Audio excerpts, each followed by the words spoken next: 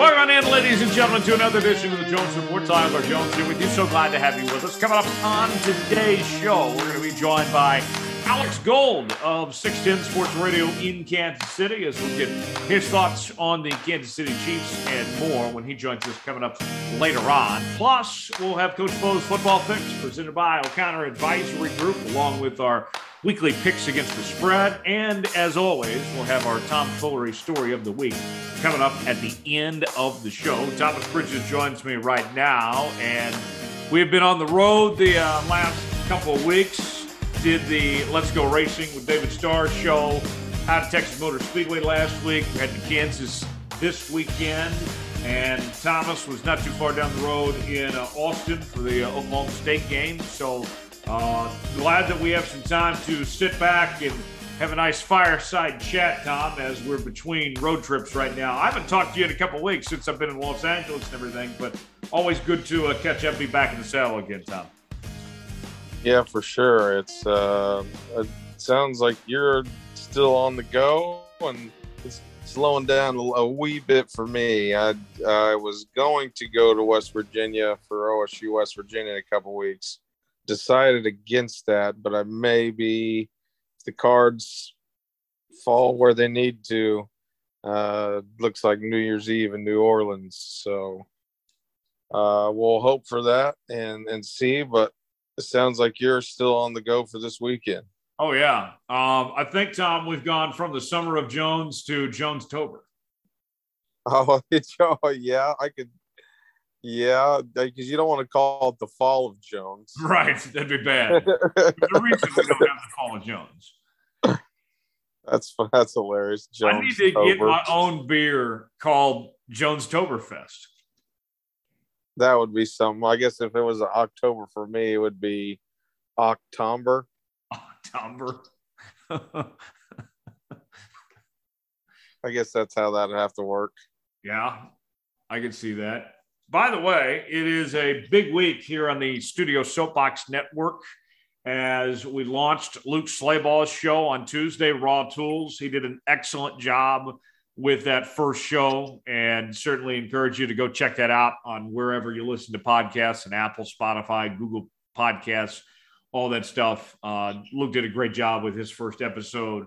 Of course, we mentioned Let's Go Racing on the road the next 2 weeks as we were in Dallas last week and headed to Kansas City this weekend. And Bo doing a great job with his shows, and he's about to head out to South Bend for USC Notre Dame this weekend.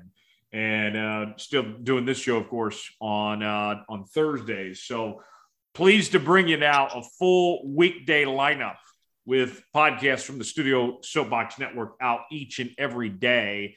And we're still growing. We're going to have some more podcasts launching in the very near future. But at the very least, you have a different podcast for each day of the week now available on the Studio Soapbox Network. So some pretty exciting times. A big week for us this week, Tom.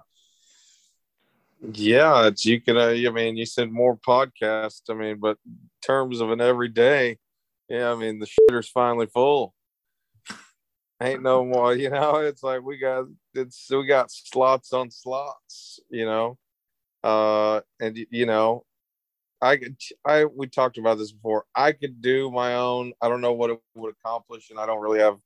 I'm doing good a lot of the weeks, as are you, even as busy as you are.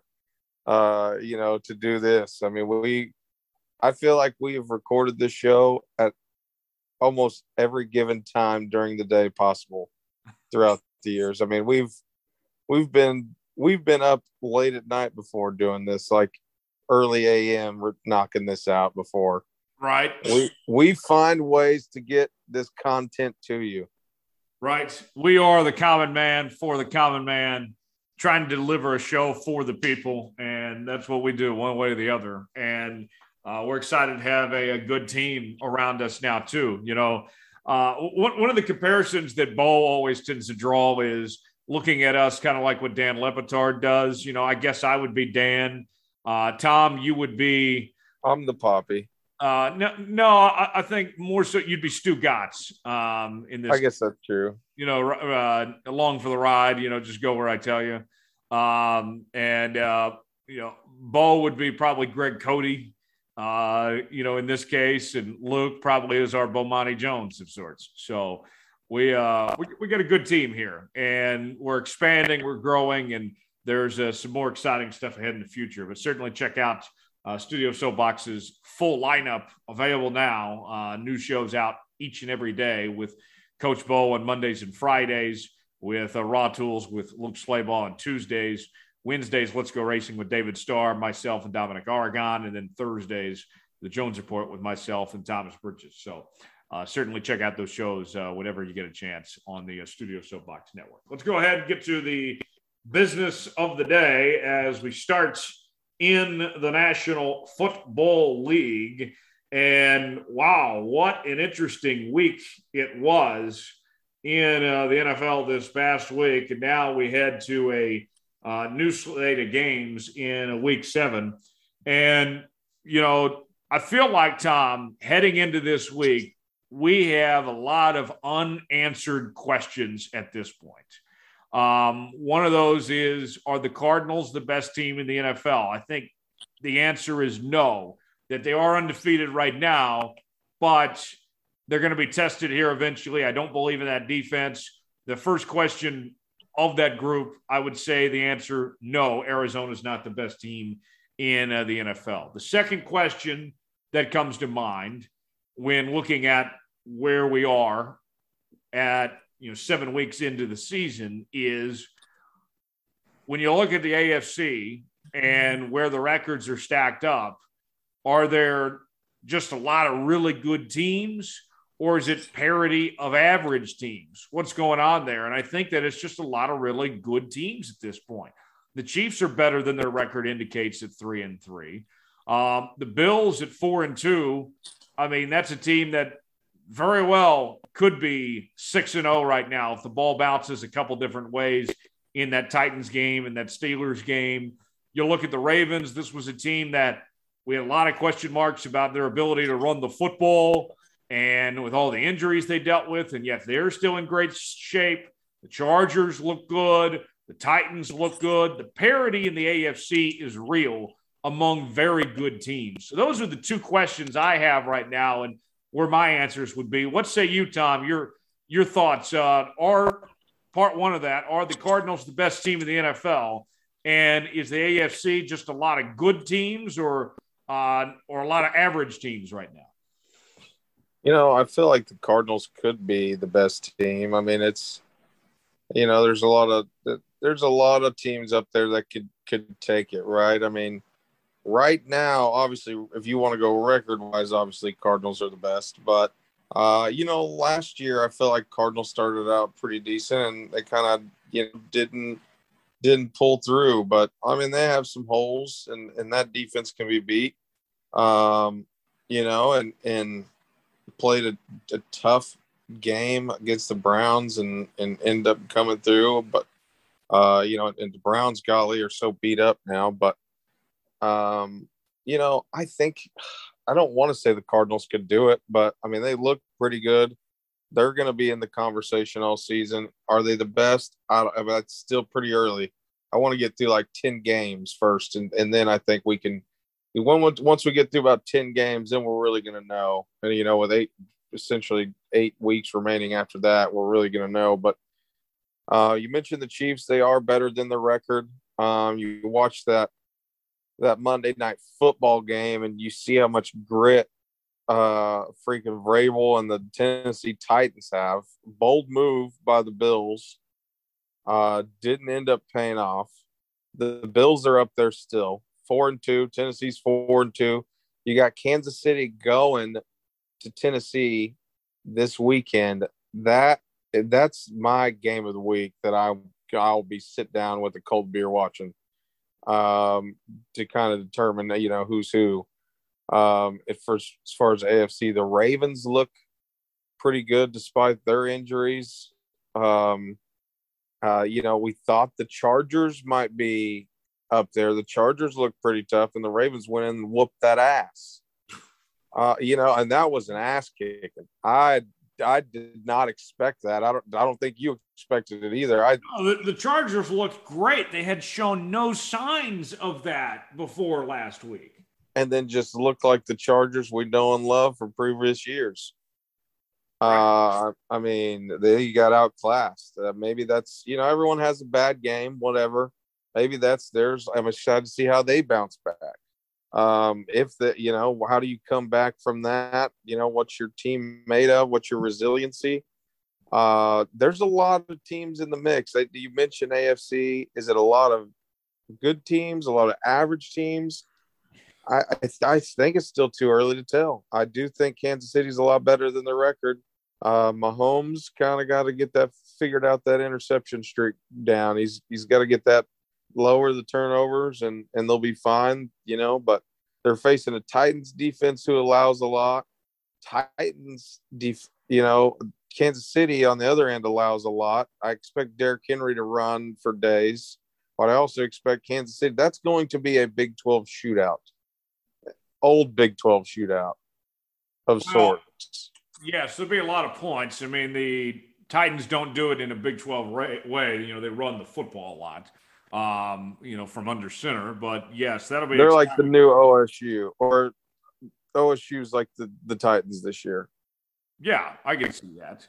And then there's also, when you look at the NFL right now, the questions about who's elite and who's not. And I think we've found out that Dak Prescott has answered the call, that the Cowboys are one of the hottest teams in football right now, and it's in large part due to their franchise quarterback, Dak Prescott. Dak is an MVP candidate.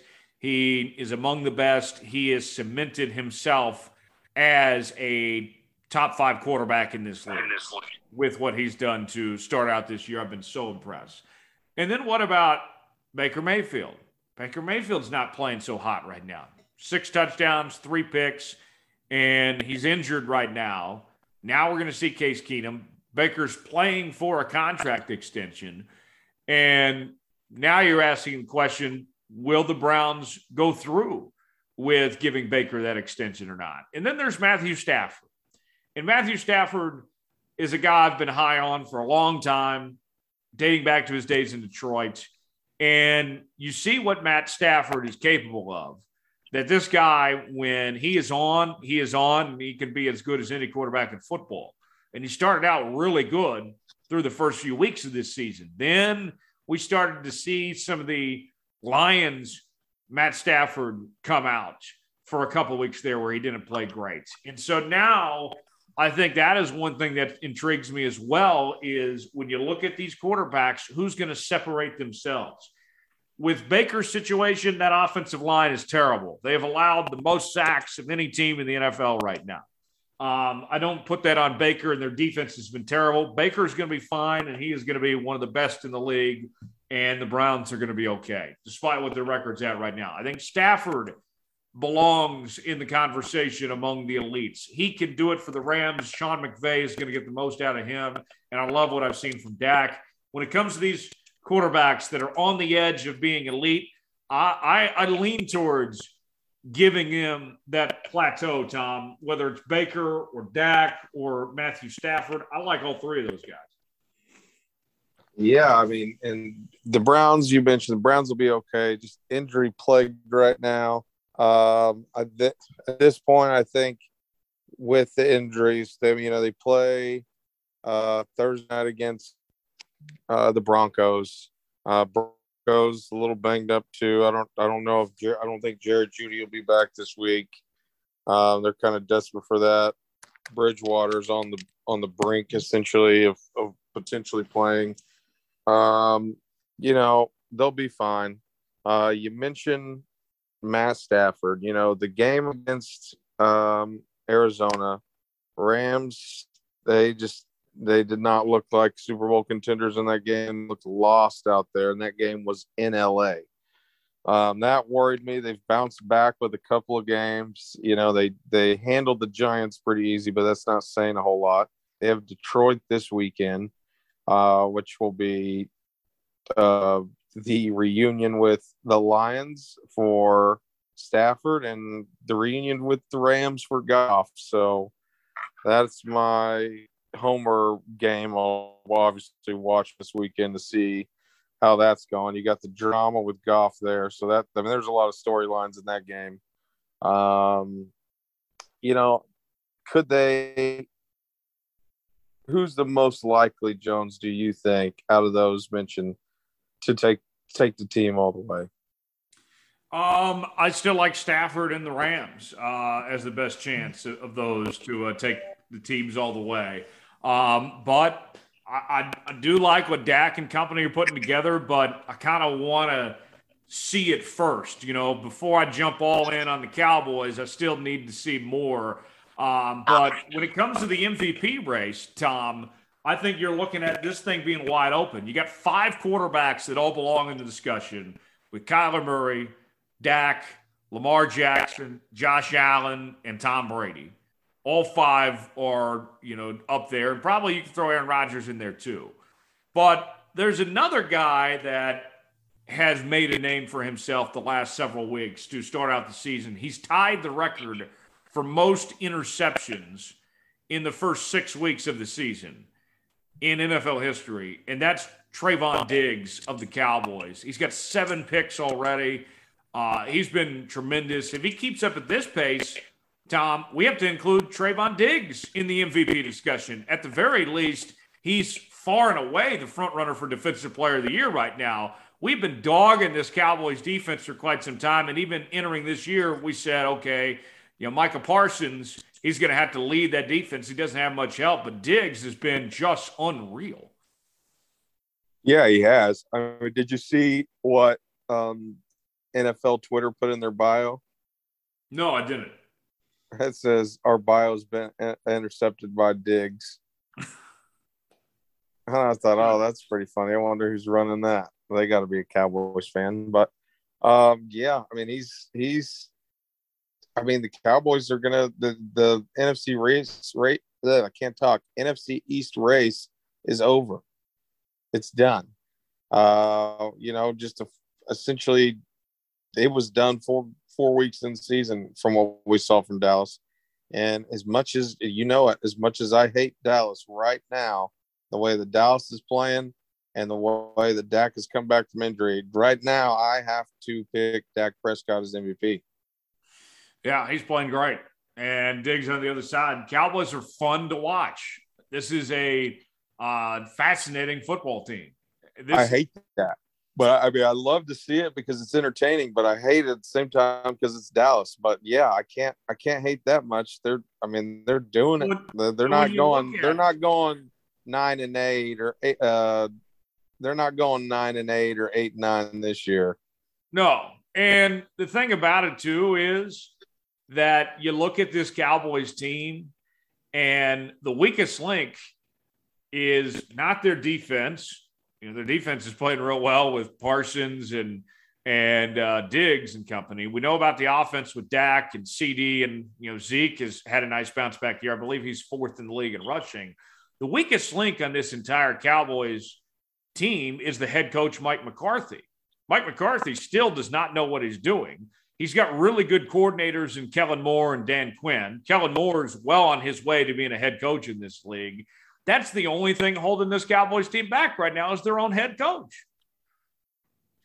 I mean, yeah, I agree. It used to be the head coach and the defensive sorts, and now they solidified that. Diggs has come on and been incredible. I don't know why any quarterback would even throw near him. He's about to get paid a lot of money. But Mike McCarthy just same way with Jason Garrett. I mean, and honestly, Jason Garrett with this team, it's probably the same. I mean, it's very lateral move from Jason Garrett and Mike McCarthy right now. At the end of the season, if it doesn't go Dallas's way, or you lose in the divisional round, or maybe you don't have a better record and you end up playing the wild card team first and you lose there, do you fire McCarthy and promote Kellen Moore? I think Kellen Moore should be your head coach right now. I agree. And we know that Kellen Moore is going to get another job elsewhere. He will be a head coach next year. I'd be tempted to go ahead and fire McCarthy and give Kellen Moore that job to keep him around. And knowing Jerry Jones, and Jerry loves Kellen, maybe that happens. That might not be a reach. So something to think about as far as that goes. Let's go ahead real quick and run through these games across the NFL this weekend. Thursday Night Football tonight, Broncos and Browns. No Baker. Case Keenum getting the start for the Browns. Teddy Bridgewater dealing with an injury, a foot injury. It looks like he's still good to go there, but Drew Lock waiting in the wings just in case. Tom, no one's a believer in this Broncos team. They don't have the talent to really go far, but the Browns are a playoff contender. And what's wild is, even with starting Case Keenum and everything, this feels like a must-win game for the Browns, because if you get this one, your next few games after it are pretty favorable. You get the Steelers, the Bengals, the Patriots, and the Lions. Those are 4 winnable games. If the Browns can get it done tonight, then they can turn their season around right now. They could go on to win 5 straight here. They very well could. You mentioned the Broncos. They're still trying to figure it out. The Browns, though, you mentioned, started Case Keenum. No Nick Chubb, no Kareem Hunt. I did pick up the next guy up. I think it was like Felton and then some other guy that I picked up. That's supposed to be taking the running back spot. So, can Case Keenum get it to Njoku? Can he get it to OBJ? Somebody said something about maybe Jarvis Landry coming back for this game, but they were unsure still. That would be a big boost. You can get Landry back. He almost doubles as a running back in some of the schemes that the Browns like to use. A lot of the end around motion. They need all the help they can get. Can Case Keenum? I can't believe he's still around, but can he pull it off? Is it in Cleveland? It is. Okay, so you got that going for you. This feels like, with the banged up Browns and the Broncos being in the situation that they're in, this feels like the Thursday night football games of old where no one watched, but somehow Joe and Troy will make this game feel important. Yes, they will. They'll make Case Keenum look like the biggest star in all of football. Thursday night, Broncos and Browns. Let's go ahead to Sunday's games. We'll run through these here real quick. Packers taking on the Washington football team. Washington's so bad right now. The Packers have been a whole different team since that second half against the Lions week 2. Aaron Rodgers playing really good. He was calling out the woke culture this past week for those that had a problem with saying that he owns the Chicago Bears and he owns their fan base. I had a good laugh at that. Good for Aaron to not be afraid to say something and put up with that, from those people, from that crowd. Nonetheless, the Packers, Tom, they should be able to roll through Washington just fine. This one could be ugly. Yeah, very well could be. And about the Aaron Rodgers thing, I love that. The hell with the taunting BS. I'm over that. I think you should be able to taunt all you want. I'm over some of it. Some points people bring out with, okay, I get it. The taunting and stuff, that I own you and I still own you. It is the Bears Packers. It's a fucking rivalry. Get over it. OU should be able to do horns down. Texas should be able to say whatever they want to OU. It's a freaking football game. You're playing against each other, and it goes way back. It's a freaking rivalry. I'm over it. It's like, no, this is what makes it entertaining. When the taunting penalties come in, it makes it the no fun league again. Yeah. NFL got burnt on that by years ago. Well, it's not been that long that they decided to change the rule back where you could do the crazy touchdown celebrations because they were called the no fun league, and for a good reason, and it's coming back again. The taunting penalties, I hate that. Now, as long as it's not like a middle finger to the fan base, you know what I mean, then whatever. The Bears, you don't hear Aaron Rodgers crying because the Bears fans are probably saying "F you, Aaron Rodgers" as he runs into the end zone. No one's saying, "Oh, you can't say that to him. That's you can't do that." No, it's a football game. I could very well go on a Billy Donovan style rant about, and I'm getting long winded here, but I could very easily, we could talk the whole show on the taunting BS and people getting butthurt over Aaron Rodgers saying that. I'm sure you could, but let's go ahead and move on before you get on that soapbox here, that studio soapbox you're on. Yeah, exactly. The Chiefs and Titans. I got to tell you, I am very nervous about this game. Yes, the Chiefs are coming off a win against Washington, but they didn't look impressive at all last week in that win. And they're struggling to stop the run. You go up against King Henry, who's been fantastic this year. Derrick Henry's an MVP candidate. If the Chiefs are going to win this game, they have to force the Titans to run the football. And with their struggles of stopping the run, I got a bad feeling about this game. I do not feel confident in Kansas City at all, and they can't afford to fall to 3-4. Huge game for the Chiefs here against the Titans. The Titans in a weak division, you can lose this game and probably be fine. The Chiefs, on the other hand, can't afford to fall under 500 again here. Tough matchup with that run game in Tennessee. Yeah, I think this game's a coin flip. It is in Tennessee. Titans are just coming off that big win against the Bills. It's going to be a shootout, but I think it's a coin flip. The Falcons taking on the Dolphins, and Tua is back for Miami, although the Dolphins are coming off a loss in London last week against the Jags. Falcons at 2-3. Tom, the Dolphins, this is a team that has a great roster.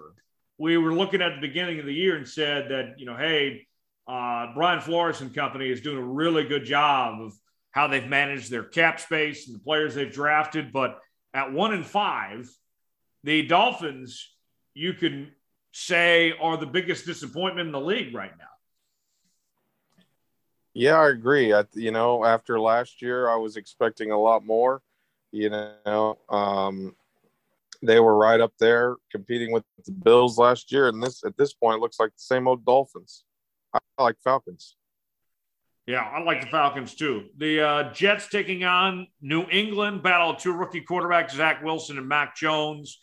And these two are in completely different situations. Zach Wilson has no protection, not much talent around him. He's thrown for just 4 touchdowns and 9 interceptions. Mac Jones, on the other hand, with a 70% completion percentage to start off the year, has played really well.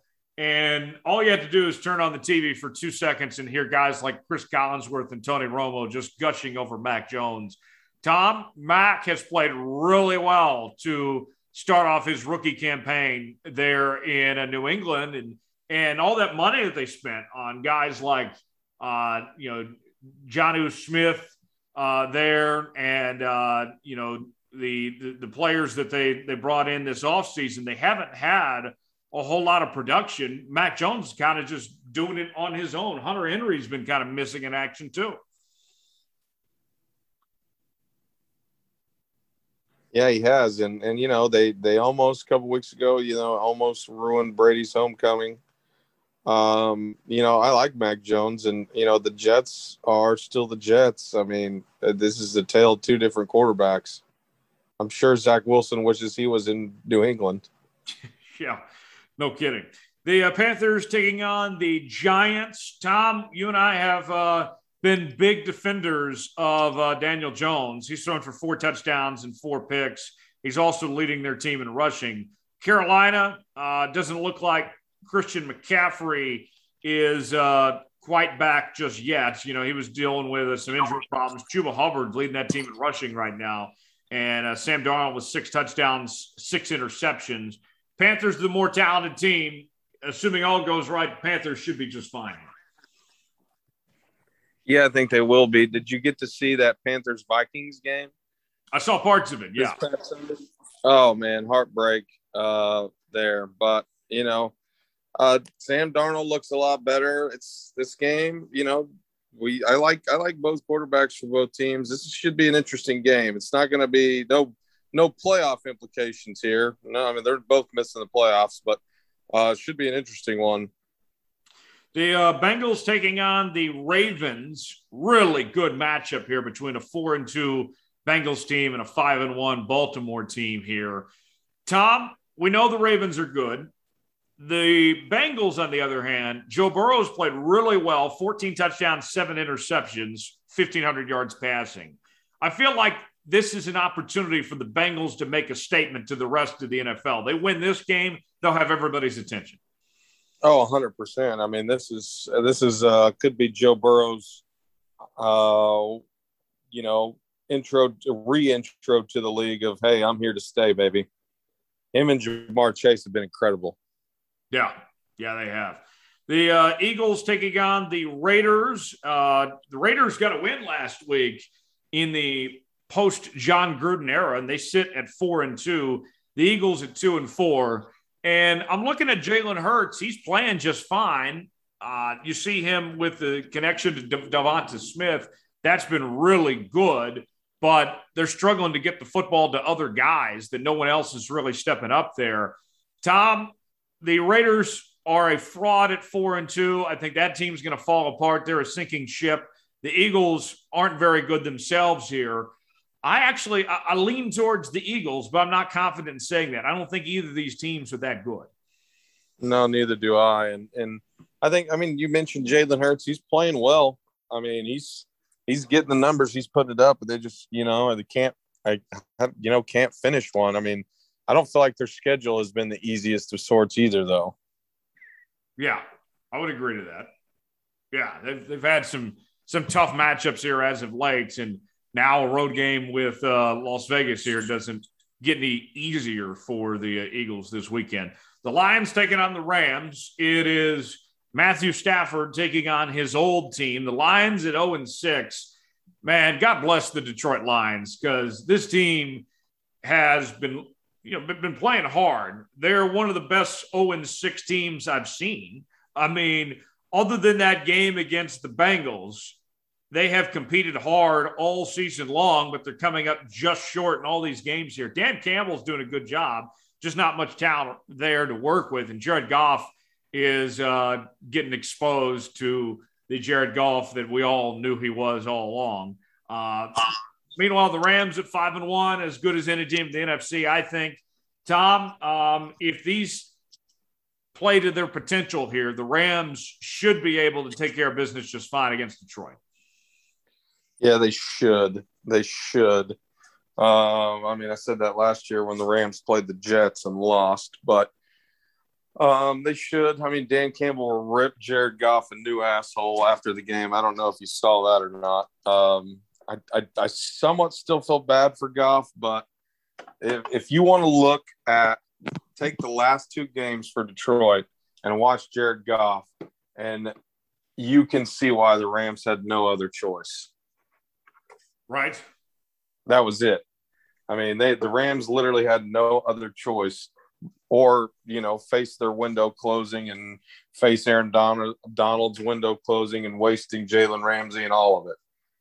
That was the piece. That's the storyline. I think it's going to play out in the Rams' favor this week, and the whole world will know that Jared Goff is essentially a number 1 bust. I think you were right about that. Cardinals taking on the Texans. The Cardinals are a 17.5-point favorite. Tom, it's only a matter of how quickly this game gets ugly, right? Yeah. Do they cover? I lean towards yes. Yeah, I think so too. Tom Brady and the Bucs taking on the Bears. The Bears at 3-3, Bucs at 5-1. Man, these are the games that Tom Brady just pads his stat line a bit. We've talked about Tom Brady as an MVP candidate. Here's a chance to add to that stat line that we look back later in the year and like, oh, Tom had 40 touchdowns? Really? Oh, yeah. It was that game against the Bears. He padded some things up a bit. Big day for the Bucs coming. Yeah, I think so too. And unless the Bears somehow get lucky, it ain't happening this week. The Colts taking on the 49ers, that game on Sunday Night Football. 2 very desperate teams. The Colts at 2-4, the Niners at 2-3. in their record at this point in time. Garoppolo is questionable for this game, so we might be seeing Trey Lance again for San Francisco here. Tom, I don't have a very good feel for this game. Both these teams, as desperate as they are here, this one for me could go either way, but I don't feel confident about either team. Even if they win this, I don't see either team making the playoffs from this matchup. No, I mean, and you got the 49ers. They're obviously struggling. And, you got the Rams and Cardinals in your division. This is it's not shut the season down already, but it feels like a must-win for both teams. It does.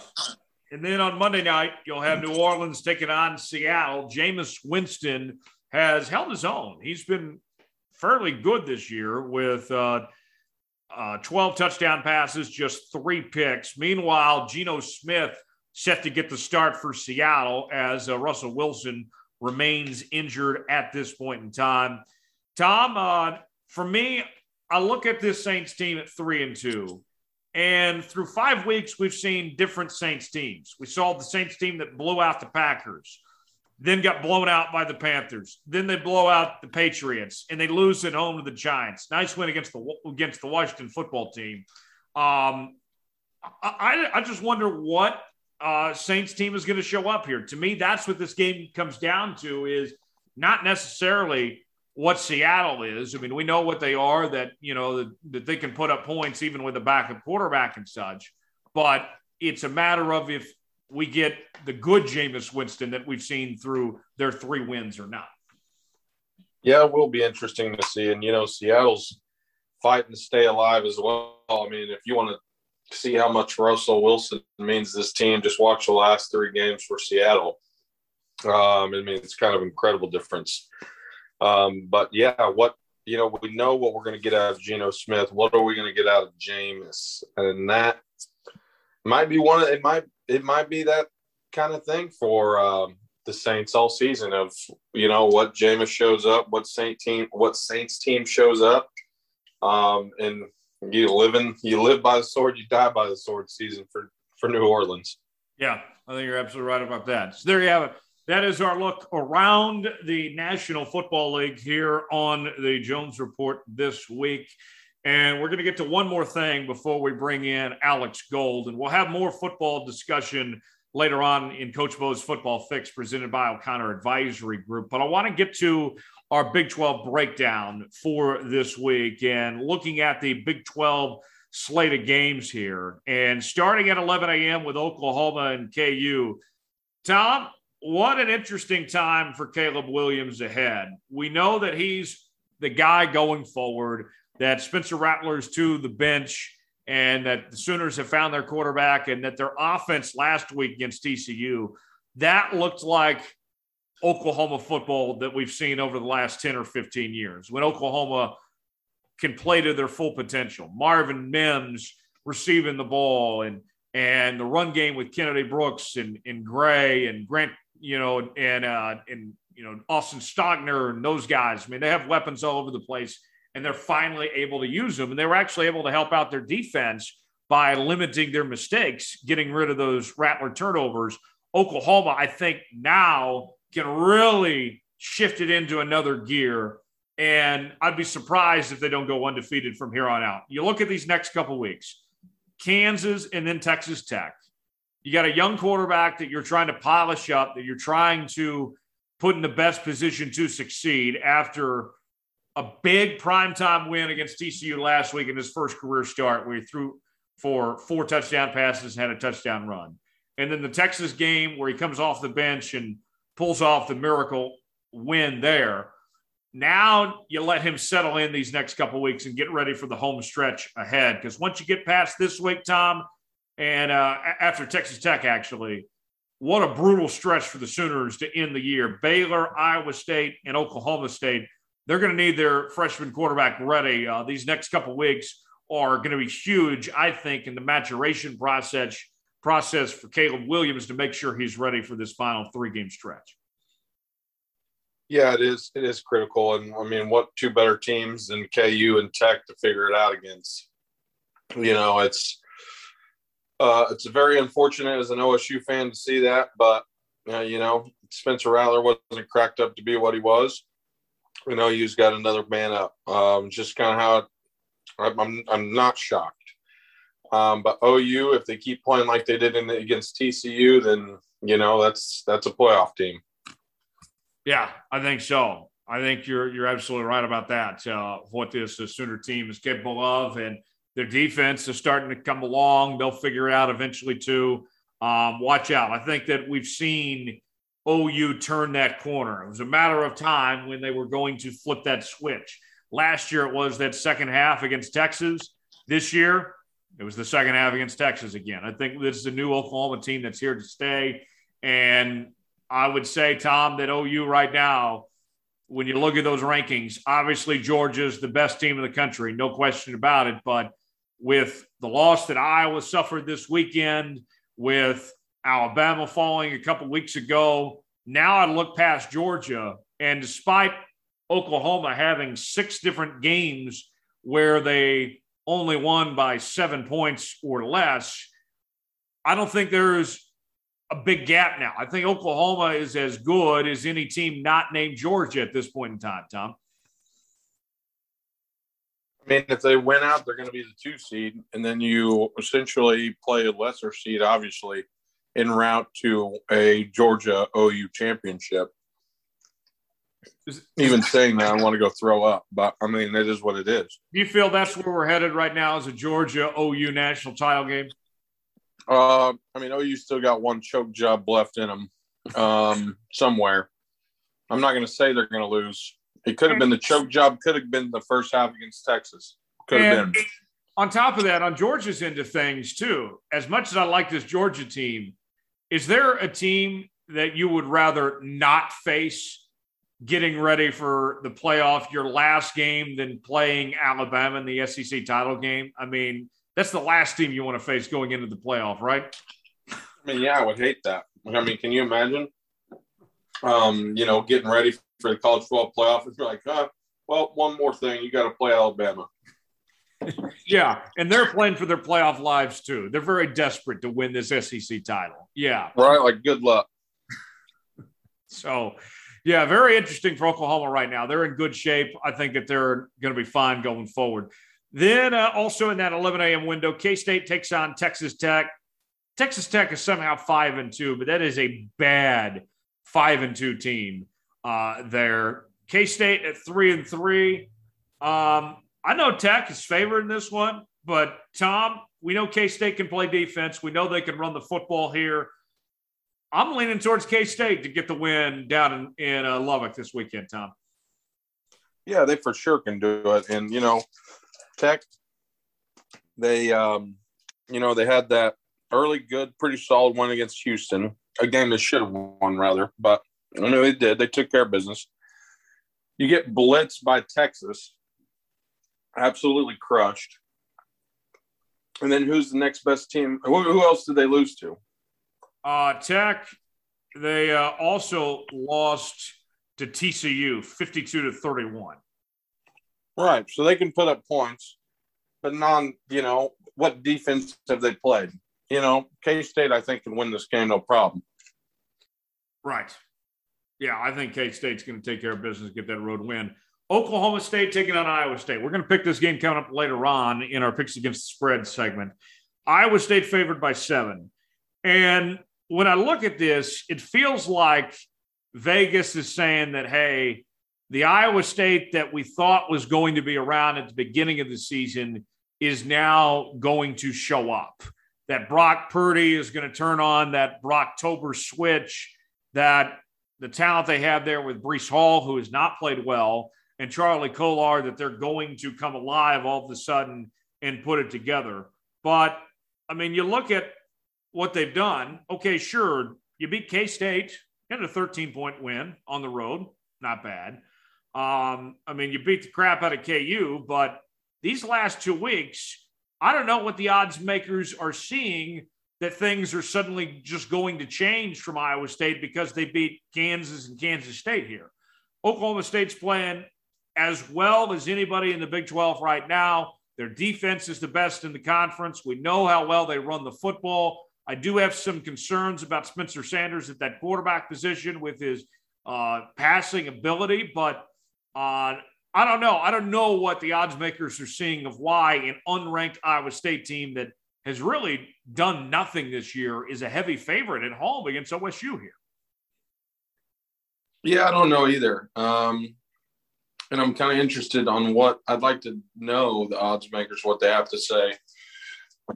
Just because, no team, I'm trying to think back on the previous games. I don't think any team has put up more than 24 against OSU.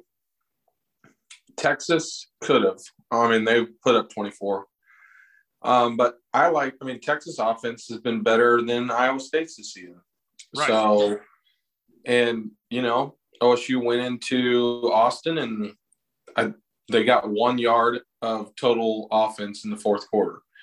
So, if OSU's defense shows up again and OSU can manage to score, 24 points, I think it wins the game. West Virginia taking on TCU. West Virginia at 2-4, TCU at 3-3 on the season.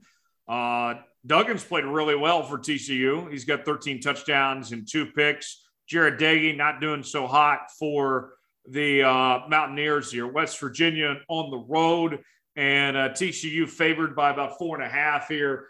Tom, I've been disappointed in West Virginia. I had higher hopes for them entering 2021. TCU at 3-3, I think they've underachieved as well here. These two teams not living up to expectations. I would lean towards TCU because I like what their offensive production has been with from what we've seen from Duggan so far this year.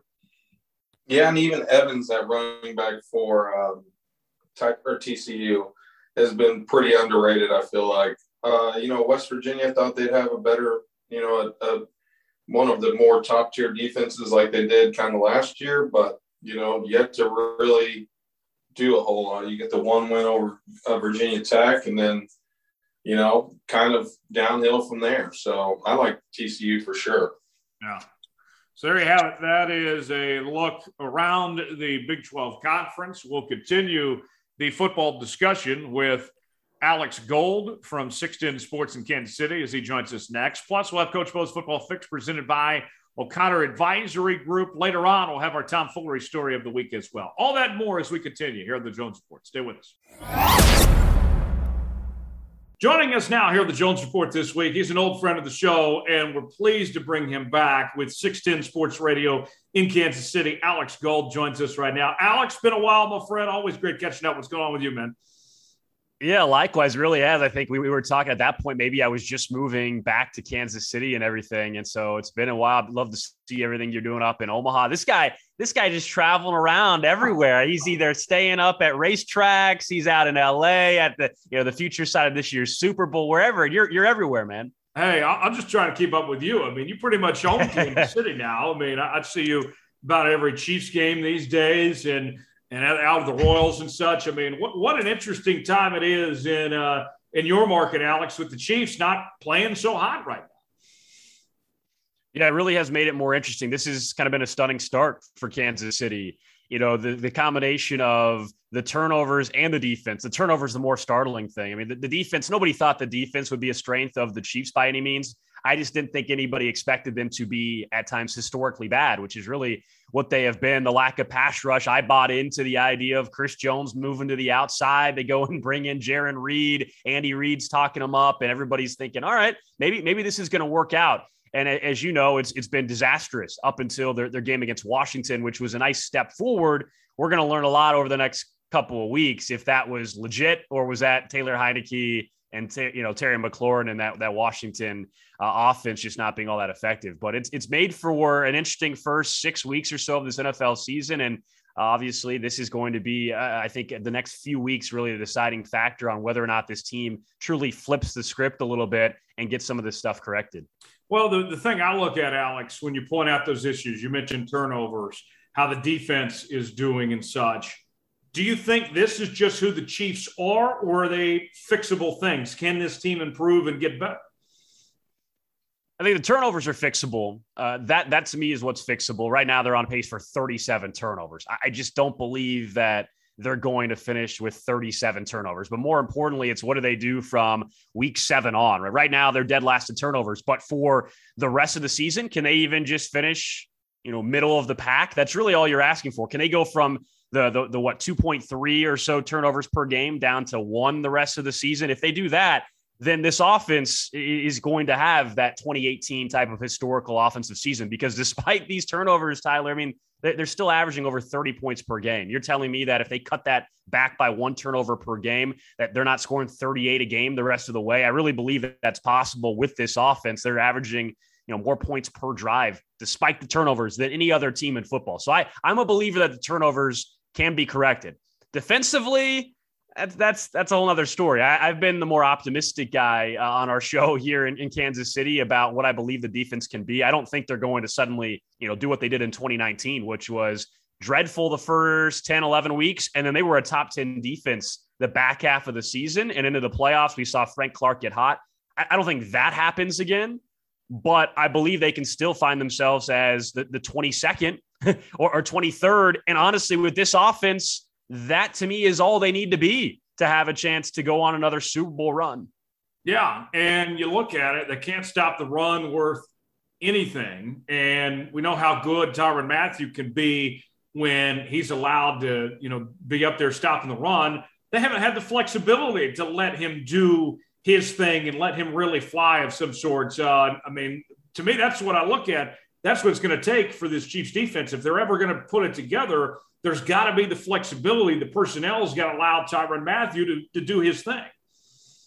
I felt like in the Washington game, to your point about being a little more involved in his aggressive nature and his versatility that he has, the game against Washington, whether it was, hey, they decided to just play him differently, and what allowed him to play him differently a little bit maybe was the move to Juan Thornhill, the trust that Juan Thornhill's back there instead of Daniel Sorensen. But I still think the key with this defense, Tyler, is the pass rush and the defensive line. For Tyrann Mathieu to be as effective as we know he can be, for the corners, which aren't exactly all, shut down stud corners by any means. These guys really, they haven't put many resources there. L'Jarius Sneed is obviously their best corner, but after that, it's a couple undrafted guys, it's a couple first-round busts in DeAndre Baker and Mike Hughes. Suddenly, Rashad Fenton's actually playing better, but he was, a sixth-round draft pick a couple years ago. Where's their money invested? It's on that defensive line. It's Frank Clark, who's the 7th highest paid defensive player in football. It's Chris Jones, obviously, with a massive contract. It's even Jaron Reed, who they signed to a 1-year, $5.5 or so million contract. That's the key. You got to have one or the other. If you're not going to have the shutdown corners, you got to have some sort of pass rush. And that's really where, to me, it comes down to. They've got to be able to get some sort of pressure on the quarterback going forward. Yeah, I agree. Now, on the turnovers thing, with Patrick Mahomes, he's not playing to his usual self with as much as he's been turning the ball over of sorts. Do you think Patrick's going to get out of this funk here pretty soon? What's going on with Patrick Mahomes? What's the cause of this lesser of play that we've seen from him the last few weeks, you think? I think a lot of it has started with the defense and the need to press, right? The feeling that you got to score on every single possession. And so he has forced things, nothing more evident than that interception that he threw against Washington. I mean, that was Texas Tech Patrick Mahomes. That was rookie quarterbacks like Zach Wilson and Trevor Lawrence, Patrick Mahomes. And it was interesting earlier this week, Patrick Mahomes had his media availability and he spoke about that interception. And in the film room, when they watched it, he said, everybody in the film room started laughing and he laughed. And some people, like we talked about this on our show, and some people, Tyler, were like, oh man, that's a bad sign. They're not taking it seriously. No, I viewed that as they're confident that that's not who he is, specifically that interception.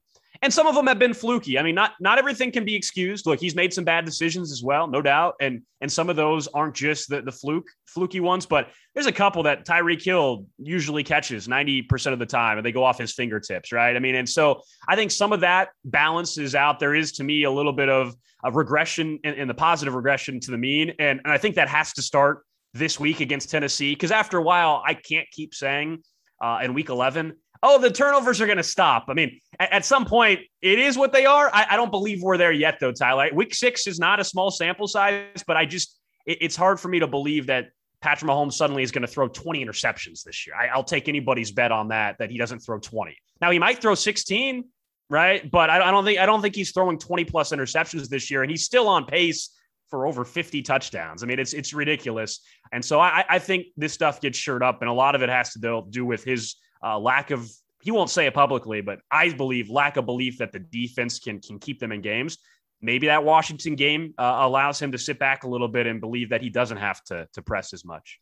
How much of it do you think has to do with not having a true number 2 receiver? I know Sammy Watkins wasn't available for most of last year, but you haven't really had that guy truly step up to take that mantle. Mecole Hardman's so up and down, whether it's, D-Rob or Byron Pringle, none of those guys have really stepped into that role. And we're seeing Tyreek get double teamed so much here. Do you think that's a big issue that they haven't had that number 2 guy? And they brought in Josh Gordon, but still waiting and seeing on that too.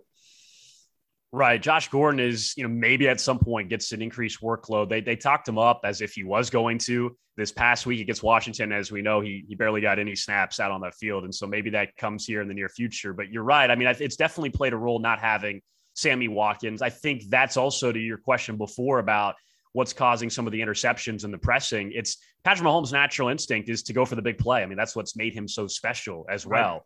Right. And we're seeing these defenses, as you know, they're dropping, they're going too high safeties, and they're saying, all right, we're going to force you to dink and dunk. They're putting a lid on this offense. And so I think that's been a big reason for the inability for them to have as much success in big plays, because they're still, again, they're still averaging more points per drive than any other team in football. So it's funny when we have these conversations, because I'm doing the same thing. Like, all right, what's wrong with the offense? But we step back and it's like, they're still one of the best offenses in football. It's just the big plays aren't there. I think they're 13th in the league in passing plays over 25 yards or more.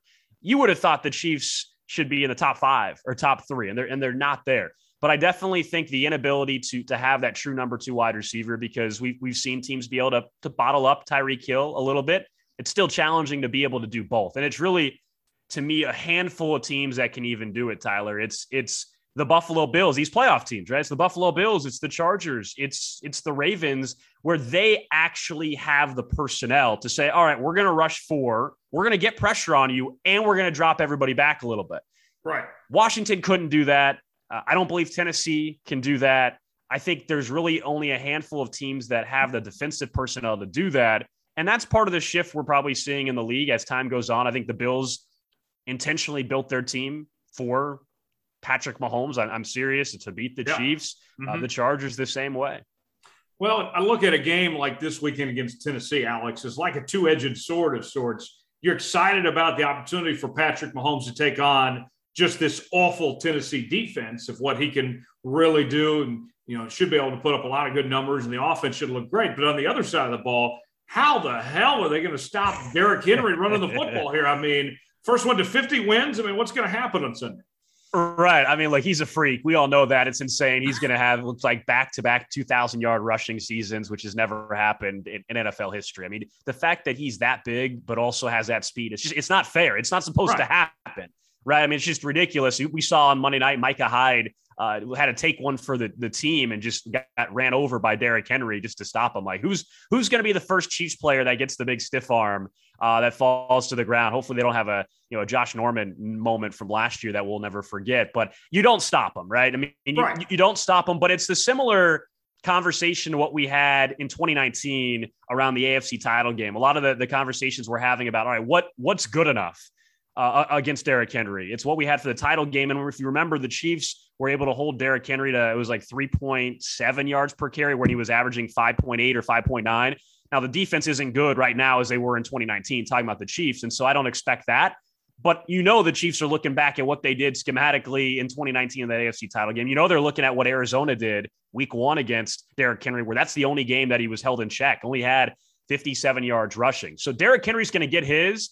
But at the same time, I don't think it's an automatic, hey, if Derrick Henry rushes for, let's say, $120, Tyler, I don't think that means the Chiefs lose this game automatically. I think if you tell me the Chiefs have no turnovers, again, going back to that, no turnovers, then I think they win this game. I think you got to make Derrick Henry be the guy that can't beat you.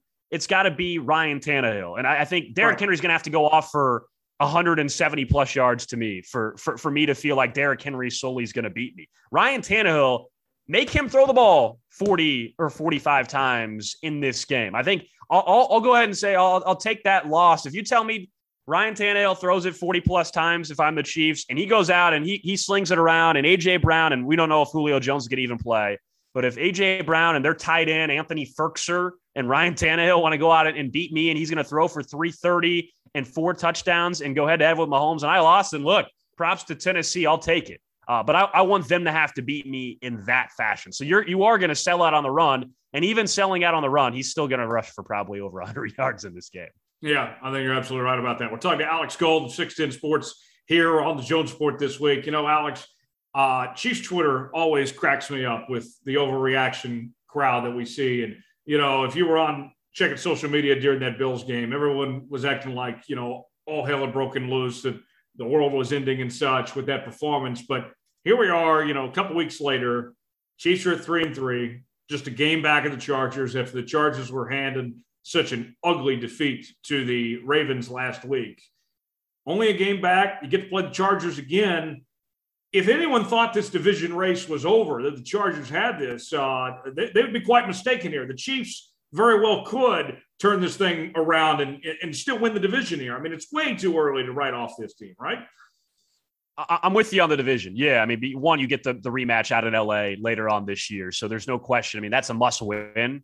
But you have that opportunity still in front of you. And yeah, the division's not out of reach. I mean, the Chargers just scored 6 points in a football game. Yeah. So, you know, I mean, and look, I love Justin Herbert. I think he's the real deal. I think he's going to give the Chiefs problems for the next decade or so. But Brandon Staley, we had Kyle Brandt on our show earlier this week from NFL Network, and he made a great point. He's like, look, I like Brandon Staley a lot. I think his aggressiveness is great. Some of his comments he's made about some of the other things going on in the league have been great, but he's a defensive-minded head coach, and their defense stinks. And that was a point Kyle Brandt made, and I thought it was great, and he's right. I mean, at some point, their defense has to get better as well. It's not Chiefs bad, but their rush defense is worse than the Chiefs, which probably would surprise some people this year if you look at some of the numbers. And so, no, the division's not done, but this game for Kansas City against Tennessee as far as the AFC picture, I mean, if Kansas City loses to Tennessee, it means you've lost to every contender, right? Other than Cleveland. And Cleveland, who knows if they're still going to be a contender after all these injuries? Right. I mean, they're a mess right now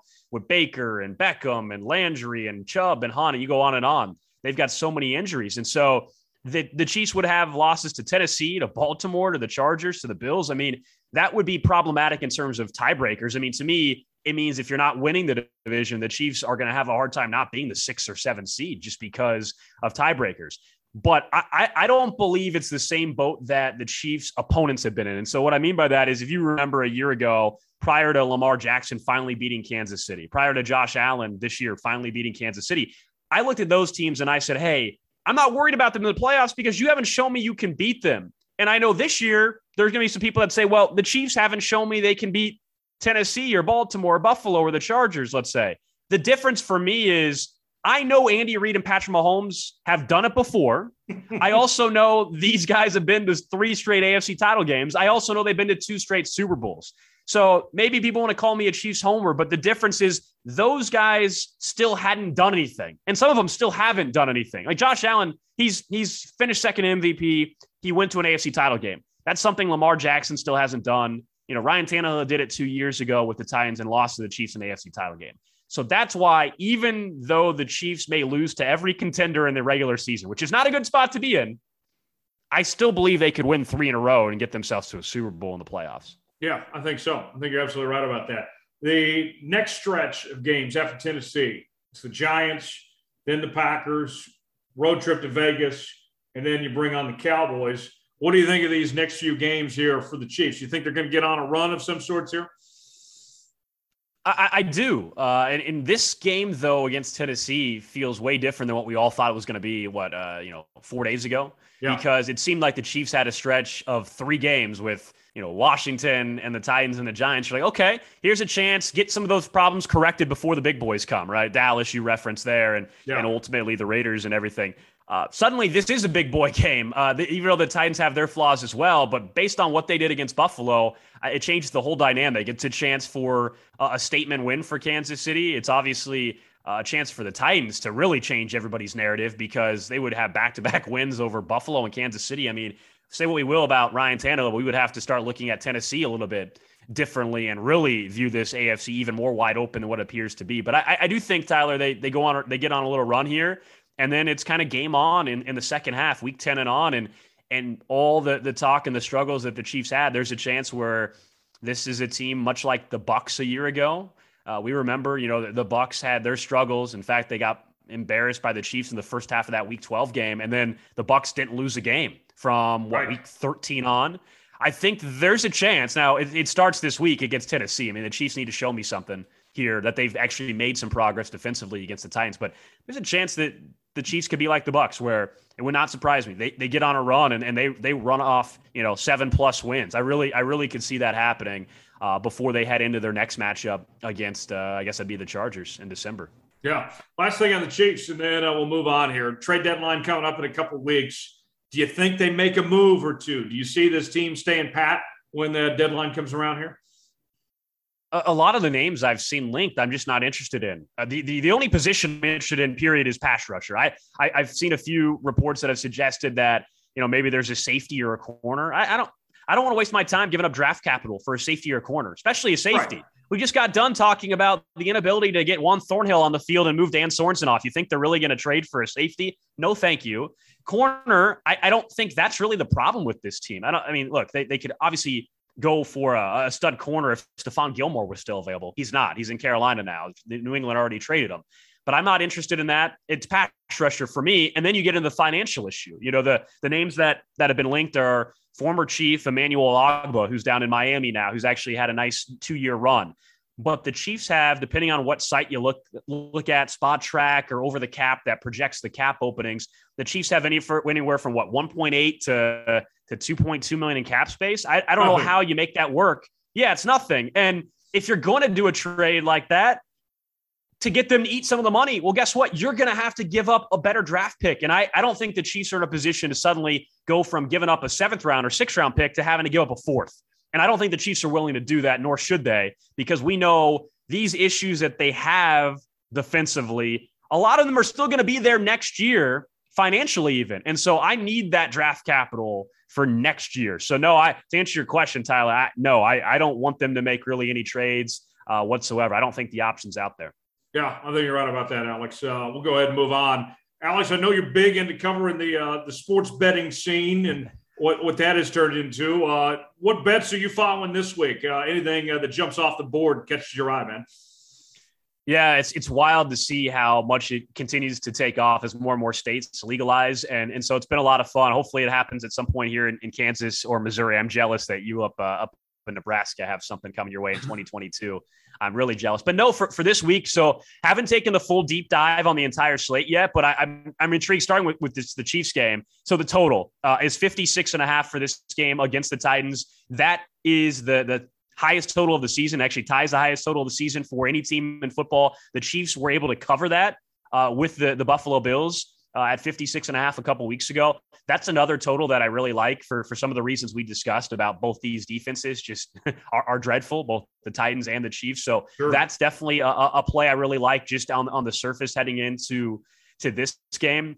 And then after that, I'll just tell you one, for tonight, Thursday Night Football, that I absolutely just stay away from. I just don't waste your time. I don't trust it. We saw with all the injuries, the line go down a little bit. Thursday Night Football usually anyway.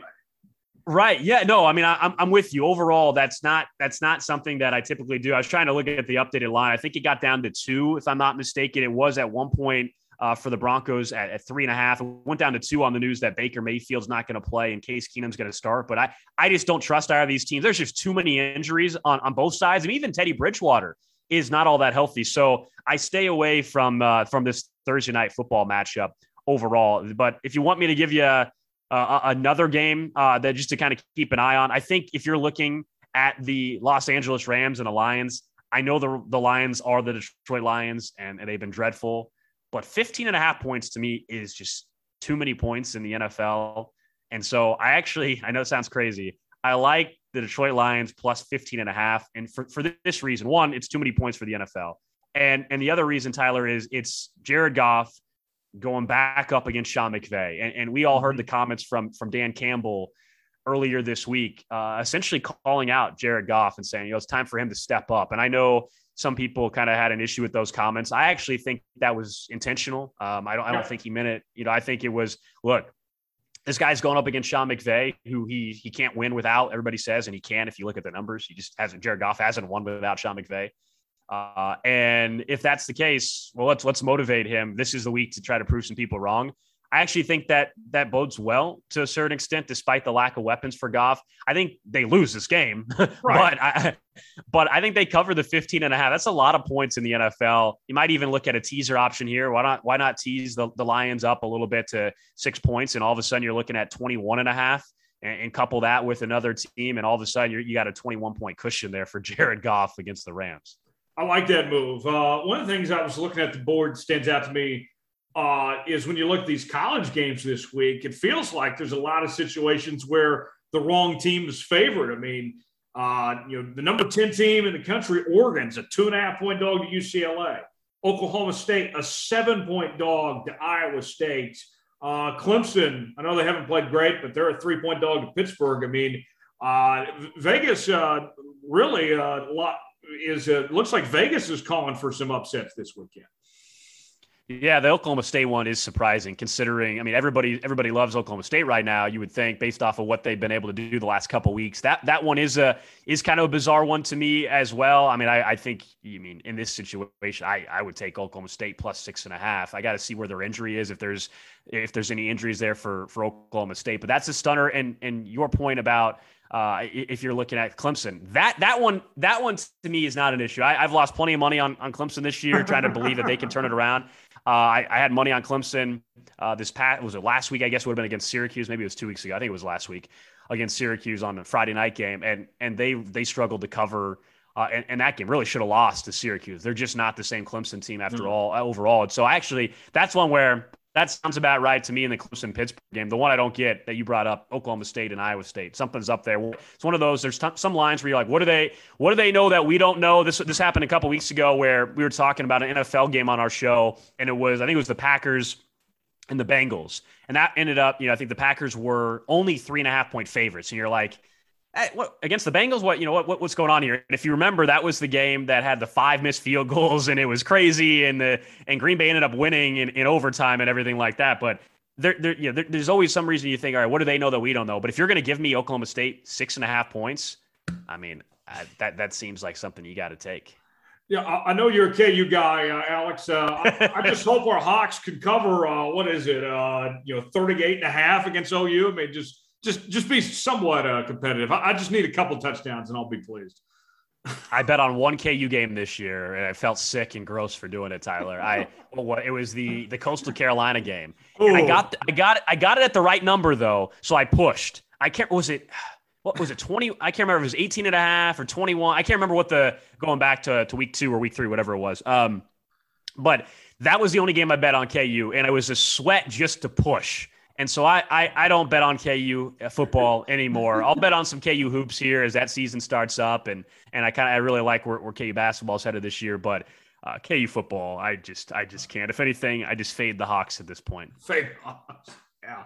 Oh man, 38.5. Yeah, that'd be something. If they can't cover that one, I don't know what to say. What do you think though of what Lance Leipold's done his first year? What's been your impressions of him there in Lawrence?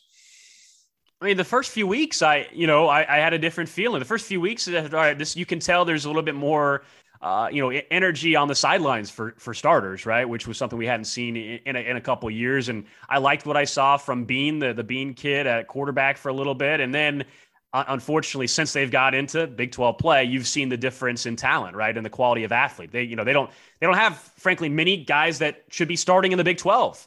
Still on this roster, it's getting better, and I'm a believer that he is someone that can build a program. It's just the skepticism is understood because how many times, Tyler, have you and I probably had these type of conversations over the last decade about KU football and like, what do you think? Is this the guy and all that? Like, I want to believe, and I think there's some things that they're doing differently that that puts them in a better spot. But it's just the uphill battle is just so massive going forward with this team. And it's tough when we're talking about spreads of 30.5 points and whether or not they can hang within 38, or even this past week, on homecoming against Texas Tech before the season started. That was one game on the Big 12 slate. You said, hey, if there's any chance before the season, any chance to hang in close, maybe pulling an upset, that's the one. Texas Tech is not any good.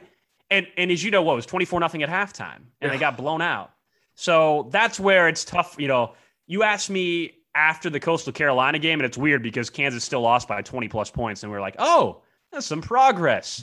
And now it's gotten even worse from there. So it's frustrating. I like Leipold. I like Travis Goff, the athletic director there at KU. It's just such an uphill battle for them. Man, for a little inside baseball folks at home, I covered Kansas football, 5-6 years, and Alex and I usually were assigned to get, sit together, for a long time. And I can't count how many all these blowouts we saw over the years. And this is my first year in a long time, Alex, not covering Kansas football. And I find my Saturdays to be a little more peaceful these days.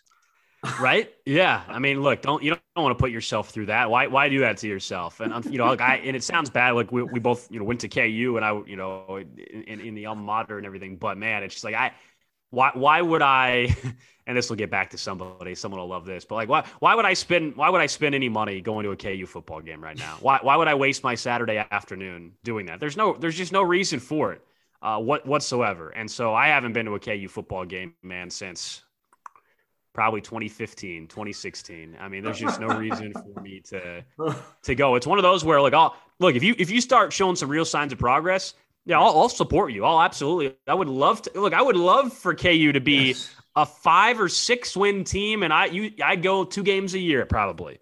But right now, why? It's just not, why waste your afternoon, even on a homecoming when they're down 24-0 at halftime. And it sucks obviously from the new guys that they weren't part of the decade-long losing, but it's just it's reality of where the program is at. Right, go mow the yard, do something else. Anything else other than watching a Kansas football in person. You did mention you're excited about Kansas basketball this year. That number 3 rating in the AP poll and all that. I'm very intrigued to see what Bill's got up the sleeve this year in this 2021 through 2022 campaign. What do you think of this squad here, Alex?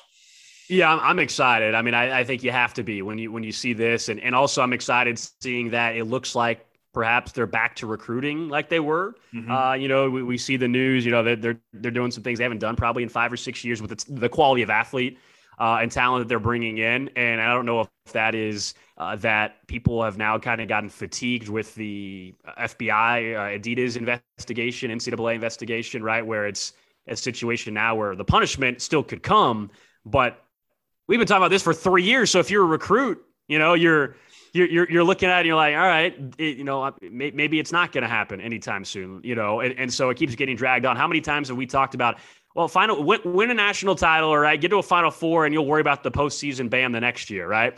And we've been saying that for 2 years or so. And so I'm wondering, if you're an 18-year-old, 17-year-old kid, it's been used against KU, as we know, on the recruiting trail and everything, and it hasn't happened yet. And so I'm wondering if that's what's led to better success on the recruiting trail. I obviously love Remy Martin coming in as a transfer from Arizona State. I mean, there's a reason why he's the Big 12 preseason player of the year. I think what a stud pickup that is for Kansas. They haven't had a guard like that in quite some time that can go and create his own shot in the way that I expect Remy Martin to be able to do so. So I'm really excited for it. And obviously with Missouri being back on the schedule, I think everybody's intrigued to see that. I know Missouri basketball a year ago would have been way more interesting just from a competitive nature.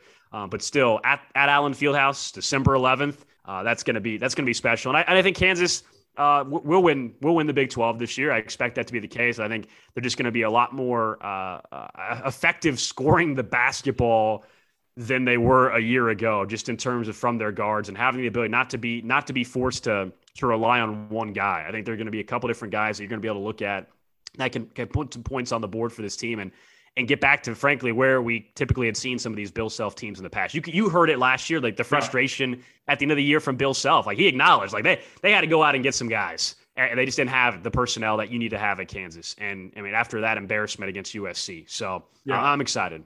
Well, and I don't know if you saw this. I posted on social media the other day when I was actually flying back from Dallas. I ran into Norm Roberts in the airport.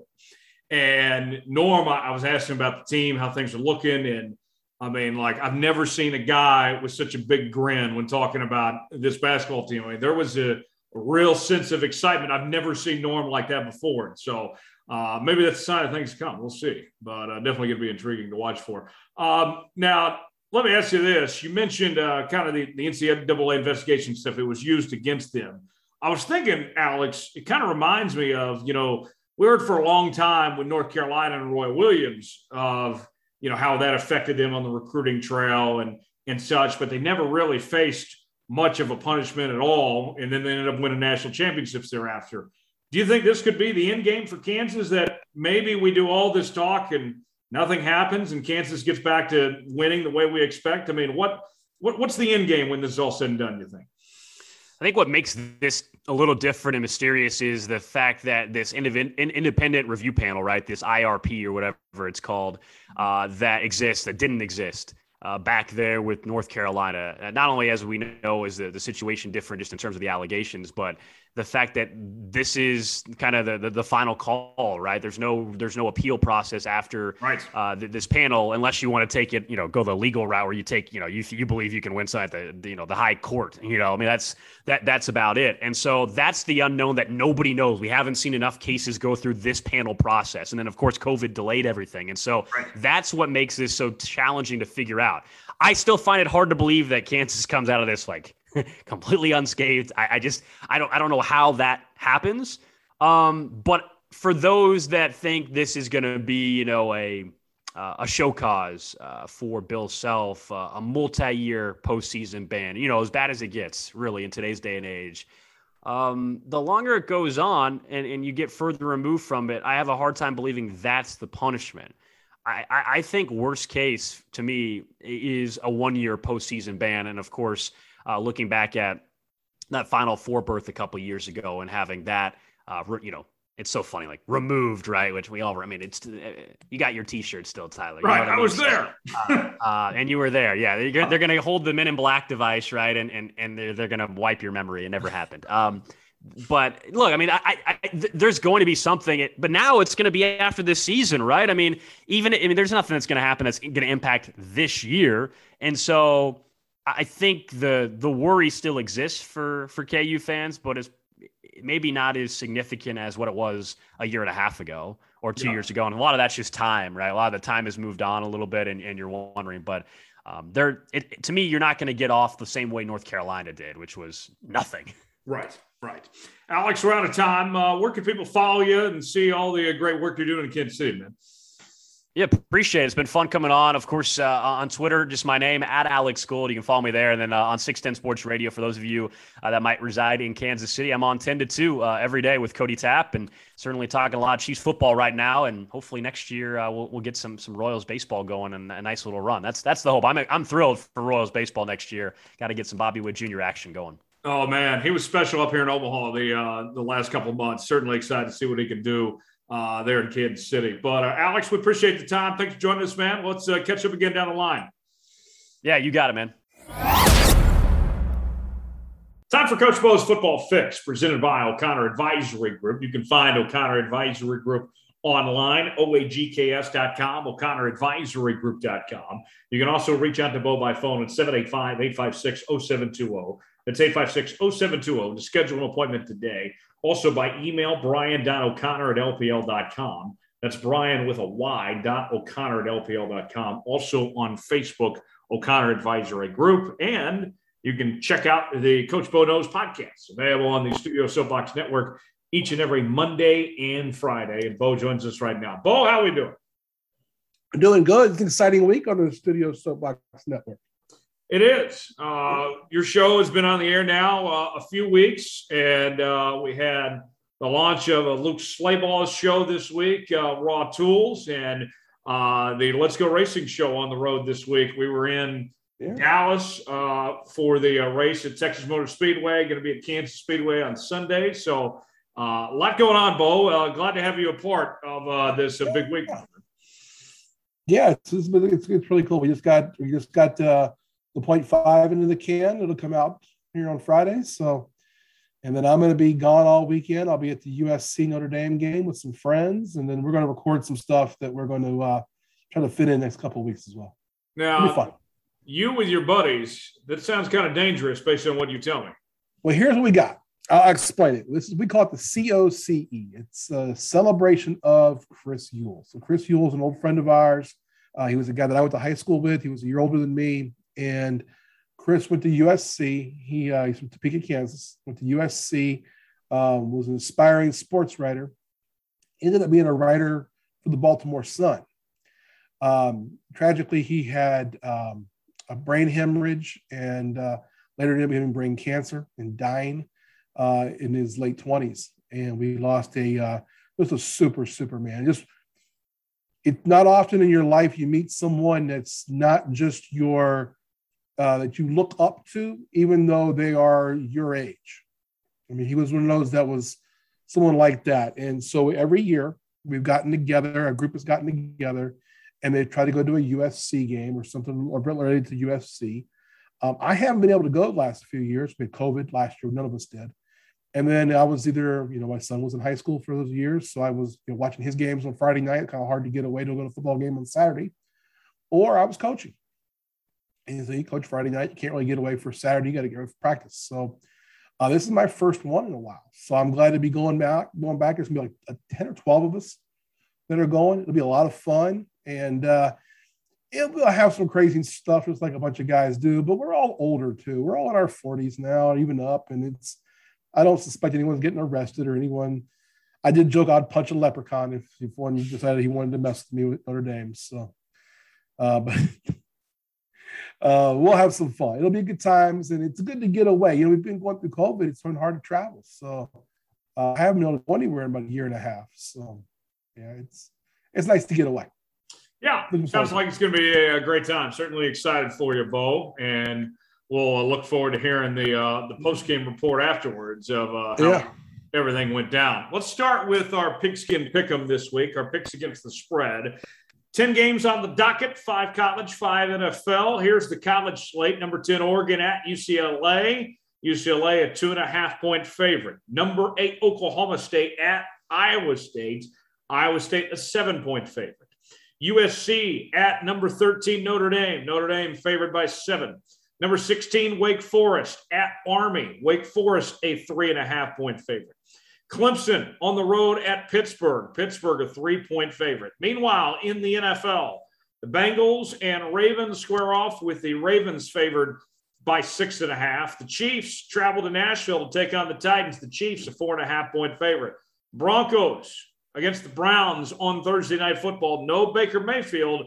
Browns favored at 3.5 at home. Colts taking on the 49ers. The Niners a 3.5-point favorite at home. Then on Monday Night Football, the Saints and the Seahawks. The Saints are favored by 5. So, Bo, let's go ahead and get started with the college games. Right. Oregon versus UCLA. What do you think here about the Ducks, despite being a top 10 team going in as an underdog on the road? I think that has more to do with the fact that UCLA can put up lots of points in bunches. A lot of people think that UCLA will just outscore them. I like Oregon here. I think this is going to be a high-scoring game, but I think Oregon's a better team. I think that what Brian Kelly's going to – sorry, not Brian Kelly. UCLA's coach. I can't Chip Kelly. Right now. Chip Kelly. That's close. I would UCLA wants to – they want to run the football. They want to run their offense as fast as possible, like a track meet. But I think Oregon can stay with them. So I like Oregon. I'll take 2.5.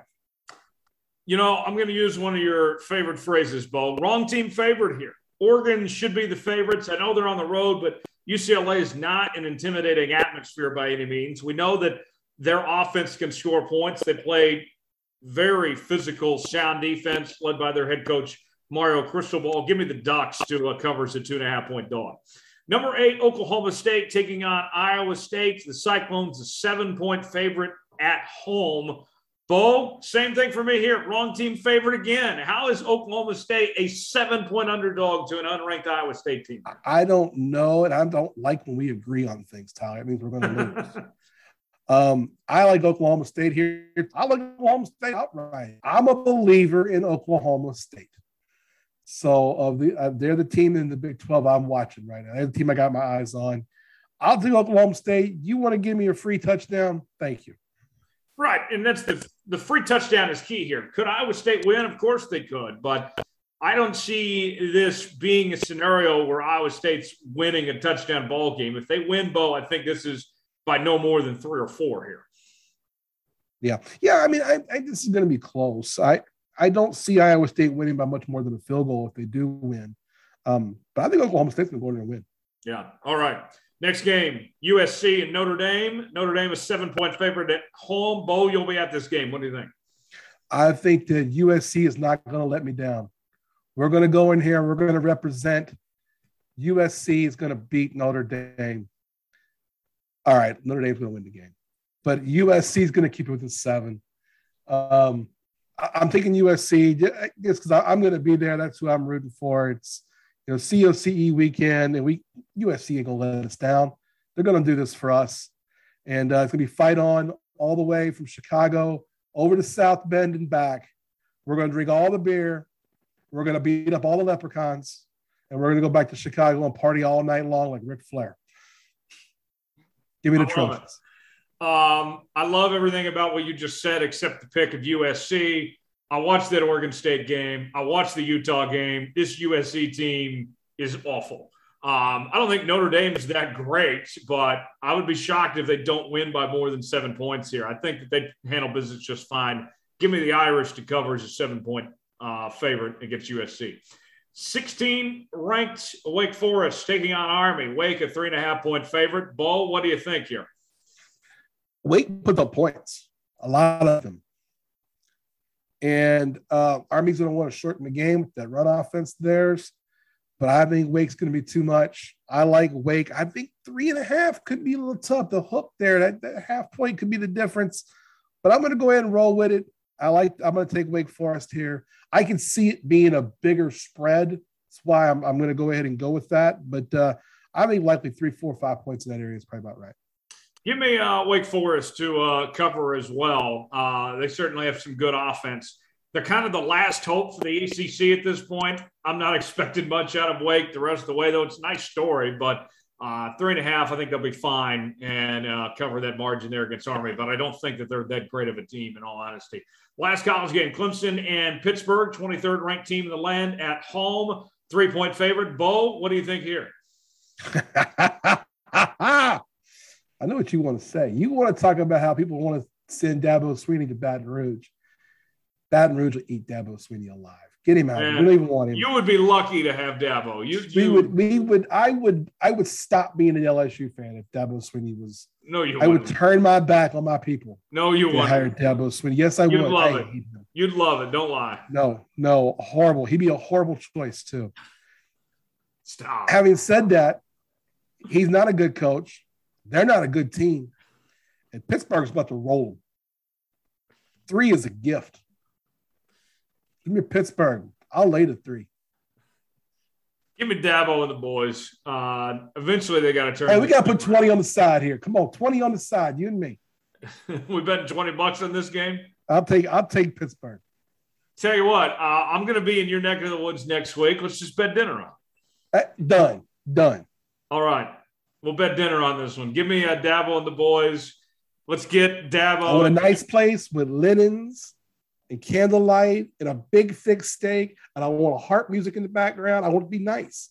Don't go cheap on me. I'm not going to Chipotle. I'm going to make you buy me that Bill Self mac and cheese. It is really good. I got a gift card. We'll use that. Of course you have a gift card. Give me Clemson to win this one. I think eventually they'll turn it around. And I mean, these teams in the ACC just aren't that good. Pittsburgh, I think they'll take care of business. I like how you say these teams in the ACC aren't very good, and Clemson's one of them. You might have a point there. To the NFL, the Bengals taking on the Ravens. Ravens are 6.5-point favorite at home. Bo, the Ravens man, they beat the crap out of the Chargers just last week. Can they do this 2 weeks in a row? The Ravens are a good team. They made the top Coach Bo's top 5 power rankings this week. Having said that, they're not 7 points better than Cincinnati Bengals. This is a shootout of two MVP candidates. I like the Ravens to win the game. I like the Bengals to keep it close. I'll take the Bengals plus 6.5. Oh, Bo, I look at that game last week, and that should have sent a wake-up call to the rest of the league. This Baltimore team is legit. And Lamar Jackson, MVP candidate and all. I know that the Bengals went toe-to-toe with the Packers, but I'll lay the points. Give me the Ravens to win and cover that 6.5-point margin. I'll disagree with you. So we got some disagreement going. You realize if the Bengals had a kicker, they might be 6-0 right now? They very well could be, but they're not. So, and kicking is, special teams 1/3 of the game, Bo. You know that. The Chiefs taking on the Titans, the Chefs, going to Nashville. Chiefs are 4.5-point favorite. Bo, I think the Chiefs are going to find a way to win this game, but I'm not touching that 4.5-point margin. I got to ride with Tennessee. King Derrick Henry. I don't think they're winning, but I don't think they're losing by 5 here. I think this is a game that this is a field goal game here. Give me Tennessee to cover, but the Chiefs to win. I can see it going either way at the end. I think it is one of those last team, has a good chance and a good drive at the end of the game. And Derrick Henry, to me, Derrick Henry is the MVP right now. If you had to play a third MVP, I'd take Derrick Henry. He is just phenomenal. This is these are two really good teams. I think the Chiefs are better than everybody their record shows. This is a game. The Chiefs have got a 5-game stretch here. They've got to win some games. They've got the Titans. They've got the Packers in 3 weeks, the Cowboys in 5 weeks. Between now and Thanksgiving, they got to win 4 out of 5 of those games somehow. And I think it might start here, but I like the Titans plus the 4.5. I think it's a close game. One thing I did notice the Chiefs, a lot more Tyrann Mathieu up in the front. Did you notice that last week? Worked out really good too. It's funny. Some old coach has been saying, the Chiefs defense needs to go ahead and put that guy up in the front against the run. They finally started doing it, and look what happens. Imagine that. The Broncos taking on the Browns. Browns a 3.5-point favorite. No Baker Mayfield. Case Keenum gets the start. Teddy Bridgewater also dealing with an injury. He looks like he's going to be able to play, though. Bo, who do you got here in this quarterback injury-riddled game here between the Broncos and the Browns on Thursday night? This is the Thursday night game. So you got both of them coming off the quarterback injuries, coming quickly. Browns, no Baker. The Broncos are going to have Teddy. The Browns also, what the hell's going on with Odell Beckham? They're not keeping Odell Beckham happy. Man, you need to give the ball to my man Odell Beckham. Since they won't do that, I'm taking the Broncos plus 3.5.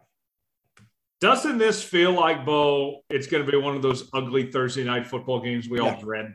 Yeah, this is one of those games that, how once in a while that the team that's like the 7 or 10-point underdog ends up taking the 12-point lead early and they stay with it, and you're like, why am I watching this game? But I kind of feel like this game is going to be. I feel like the Broncos are going to come out early and put like 2 quick touchdowns on the Browns, and then no one's going to score after that. I think Joe Buck is going to sit up there in the booth about halfway through the first quarter and ask himself, why am I here and not covering Major League Baseball right now? This could be an ugly game. I like the Broncos.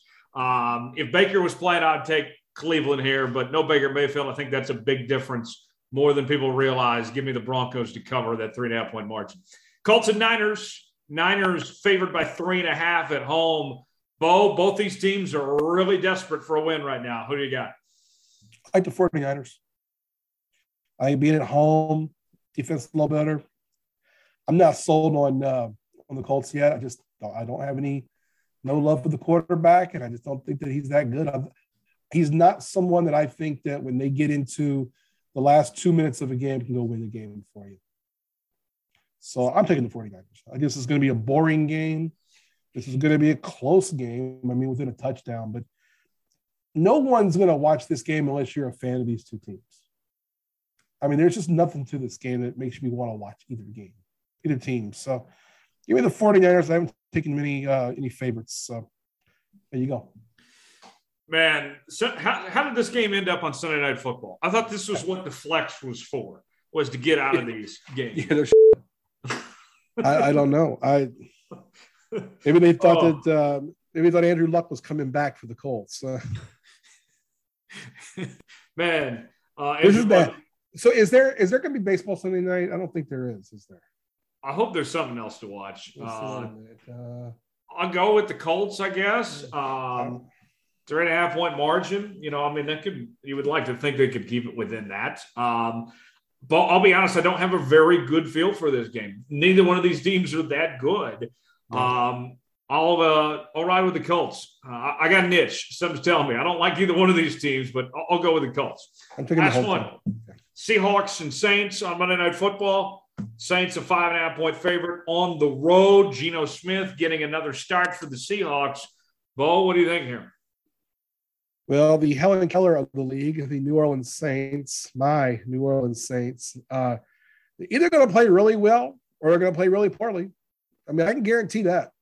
They're either going That's how it goes every week with this team. Yeah, they're either going to win the game by 2 touchdowns or they're going to lose it by 2 touchdowns. Having said that, I'll take the Saints just because I can't pick my own team. And, 5 is less than 2 touchdowns, so I'll take the Saints. Geno Smith. I'm never betting on Geno Smith. Yeah, no. That's a pretty good way of doing things. That's all I have to say. Way of living. I'm not putting my life savings ever on Geno Smith for anything. Yeah, I'm riding with Jameis. Give me Jameis in the points. So there's our Come on, Jameis. Come on, Jameis. Come on, Jameis. I want to go to a craps table with Jameis Winston. Every time you roll, I just, come on, Jameis. I feel like that ought to be something you say if you're at church with Jameis. Come on, Jameis. Come on, Jameis. Jameis will catch the Holy Ghost. I'm just telling you, I'm 100% certain of that. I'll bet going to church with Jameis Winston would be great. You know what? If I was one of those Make-A-Wish kids, that's what I'd ask.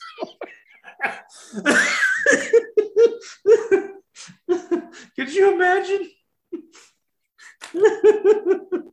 I'm going to hell for saying that. I'm going to hell for that one.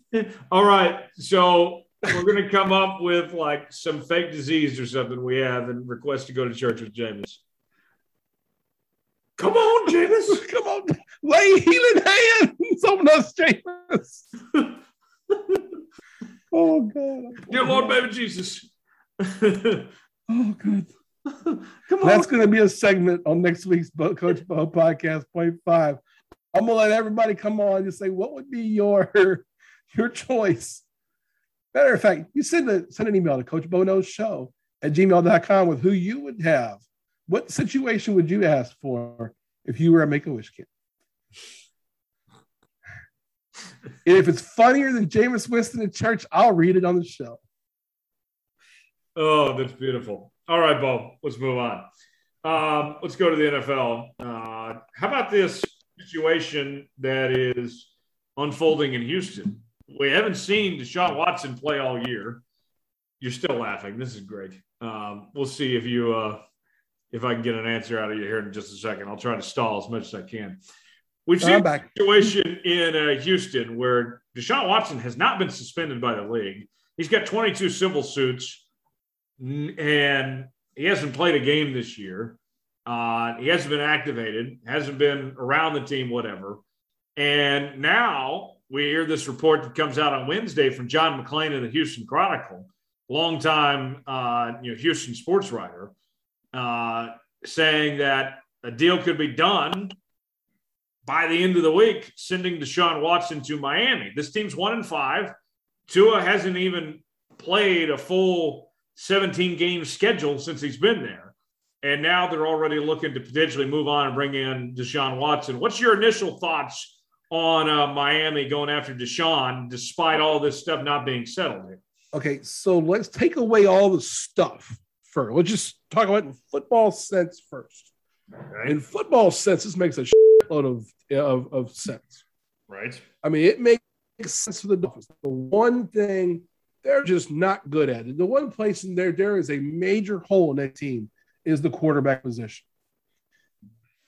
Deshaun Watson certainly fills that hole if you're looking at just the football stuff. Now, let's bring the stuff back in now. They're 1-5. Yeah. They're not winning that division. If there's a place that could take him, that could deal with what could be coming, if anything is coming, it could be Miami. This makes a lot of sense. It also means that Miami's not trying to stake their future hopes on an Aaron Rodgers sweepstakes in the offseason. Deshaun Watson's got a contract, a pretty decent one. You know, we know what kind of player he is. If the Dolphins feel like they can deal with the PR headache of it, which the longer this goes without there being anything from the NFL, the easier that's going to be, I think. And there are no criminal charges here.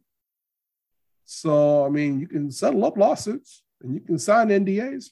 So, I don't know. This makes a lot of sense to me. I'm not saying that I think that Deshaun Watson's, worthy of this, or worthy of opportunities. I don't know what's happened between him and these things. I'm not going to pass judgment on that.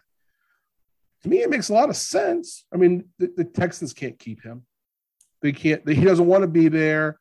They've got to figure out something. And I think the place that makes sense is Miami. I think if Miami were 5-1 right now, they wouldn't do this deal. I think some of it being 1-5 plays a big part of it. But yeah, you can hide him for a little bit and, weather the storm. We all love a comeback story. So why not? What about Tua? We've seen him not play great. They used a high draft pick on him. They're, what was it, top 15 pick. Yeah. And, we've seen that, last year. They didn't want to give him the full range. They would bring in, Fitzpatrick at times to be like a closer of sorts. And this year he's been dealing with these injury issues. What about that? To me, that just seems so bizarre that they spent all this time scouting him. They got their guy that they wanted, and now they're all ready to dump him this quick. What say you as far as how the Dolphins are treating Tua in all this? Well, I think the whole thing on the Tua deal is that we knew going into this season that Tua was going to have to play his way into being the quarterback next season. They were going to have to know what they had with Tua, and it was going to have to be acceptable, or they were going to get another quarterback. I mean, they look at it and go, well, he's played a little bit. He didn't play well. He's injury prone.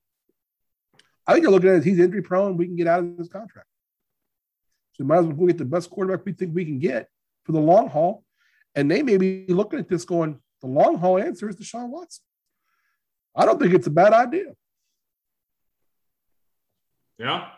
Yeah. I mean, I understand the logistics of it as far as how it's going to look.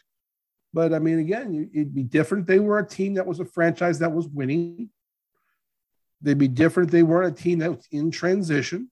I'm not saying that I encourage the behavior of Deshaun Watson, but I will say that certainly people can make mistakes, and we all love a comeback. We all love to give people second chances that may be deserving. Why not?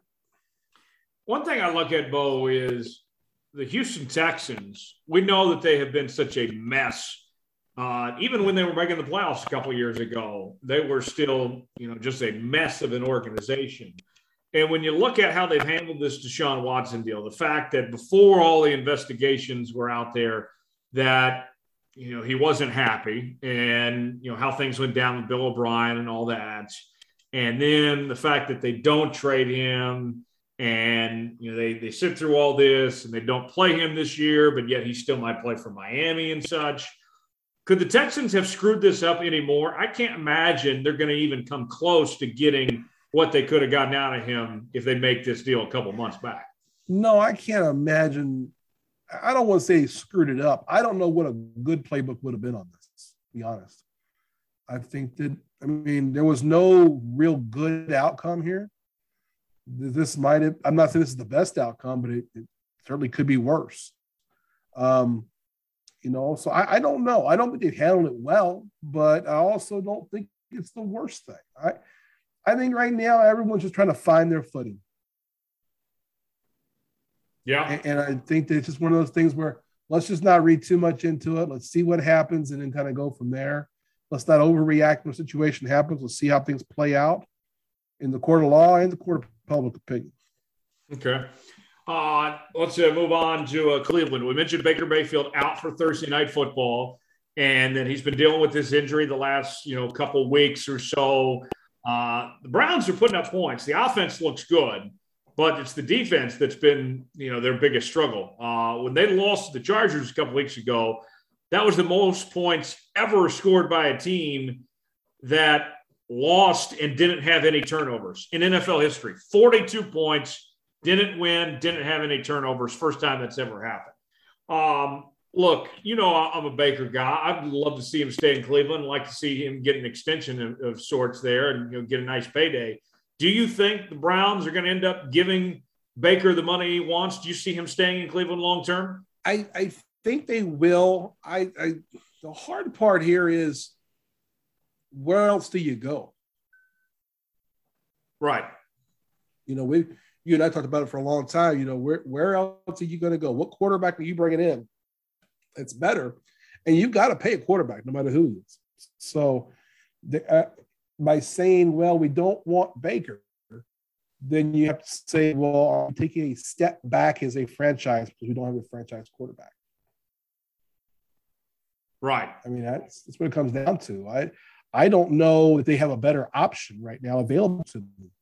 Well, and you don't have to go very far back to look at their track record with quarterbacks. I mean, they can't take this situation for granted, what they have in Baker. Yeah. Oh, I think that they are taking it for granted if they don't do something with Baker. I'm not saying Baker Mayfield's a Super Bowl winning quarterback. I don't know. But what I do know is he's better than half the quarterbacks in the league. Yeah. And even if you have a quarterback that's in the top half, unfortunately, you're going to have to pay him. That's the way the league works. You can win a Super Bowl with Baker, I think. I think you can if you have a good team around. I do. I think he's one of those. He's in the middle of the road. I think he's, 10, 12, that area. I'm not going to go through my rankings of quarterbacks right now. He's not a bad quarterback. He's not a top 5 guy where you would trade your franchise to get him. Right. But the Browns have to also look at their franchise and say, man, we got to make a commitment to a quarterback. They've just never done it. Right. We've famously seen those jerseys that, where the guy bought a jersey with, Bernie Kosar, and then it's the next 15 or 20 names, Ty Detmer and Tim Couch and everybody else who's been there all those years. That franchise is a little snake bitten at quarterback, to say the least. So I think that you just go ahead and do what you do to keep Baker Mayfield. Yeah, I think you're right about that. Let's move on and talk college football now. Georgia, number 1 again. And then after that, you're talking about Cincinnati at 2, Oklahoma 3, Alabama 4, Ohio State 5. Bo, what do you make of where we're at right now? Georgia at number 1, no surprise. They've separated themselves from the pack, but did anybody think Cincinnati was going to make their way to be the number 2 team in the land? I'm loving what I've seen from Cincinnati to get. Yeah. I think I don't know they're the second best team. I think Alabama's still the second best team. But Cincinnati keeps winning. They keep putting up points. They stop everybody from scoring. I mean, they're a good team. I really hope they do run the table, and I hope they make the playoff. I think if they win out, they should make the playoffs. I have them as number 2 on my ballot right now. I'm rooting for them. I'm rooting for them to do something here. And as a surprise, yes. But right now, there's not very many teams playing better. Yeah. And one thing consistent I look at with Georgia at 1, what we've seen so far this year is, these upsets happening every week. Last week it was Iowa, the number 2 team in the country. A week before that was Alabama, who's number 1. You go on down the line. It's been happening every single week here. For Georgia and their schedule ahead, I mean, you get Florida this weekend, Missouri, Tennessee, Charleston, Southern Georgia Tech. It's going to have to be like the miracle of the century for somebody to knock off Georgia in the regular season, right? Yeah, it's going to their next real test is the SEC championship game against Alabama. Yeah. Yeah, I mean that's the game. It's the winner is in the playoff, loser. If Georgia loses, they can still get in. If Bama loses, they're out. Okay, here's the scenario I see playing out, Bo, and tell me what you think. I think Georgia wins out, makes the playoff. Undefeated, number one, undisputed team. They're in. I think Oklahoma, they have found their guy in Caleb Williams. That offense looked a hell of a lot better against TCU last week. I think Oklahoma wins out. They'll make the playoff. I think they're the 2 seed. The 3 and the 4 seed, this is when it gets interesting. Alabama, I think their next loss comes to Georgia in the SEC title game. Alabama's out, doesn't make it. And I think Cincinnati gets a spot. They win out. And the last spot goes to Ohio State. I think Ohio State's going to win out, win the Big Ten. I think Oklahoma State's going to lose to Oklahoma a couple times. I think you're going to see Oregon probably slip up and lose another game despite the fact they beat Ohio State earlier this year. That's the scenario I see playing out. What do you think of that scenario? I think if it goes that way, you're correct.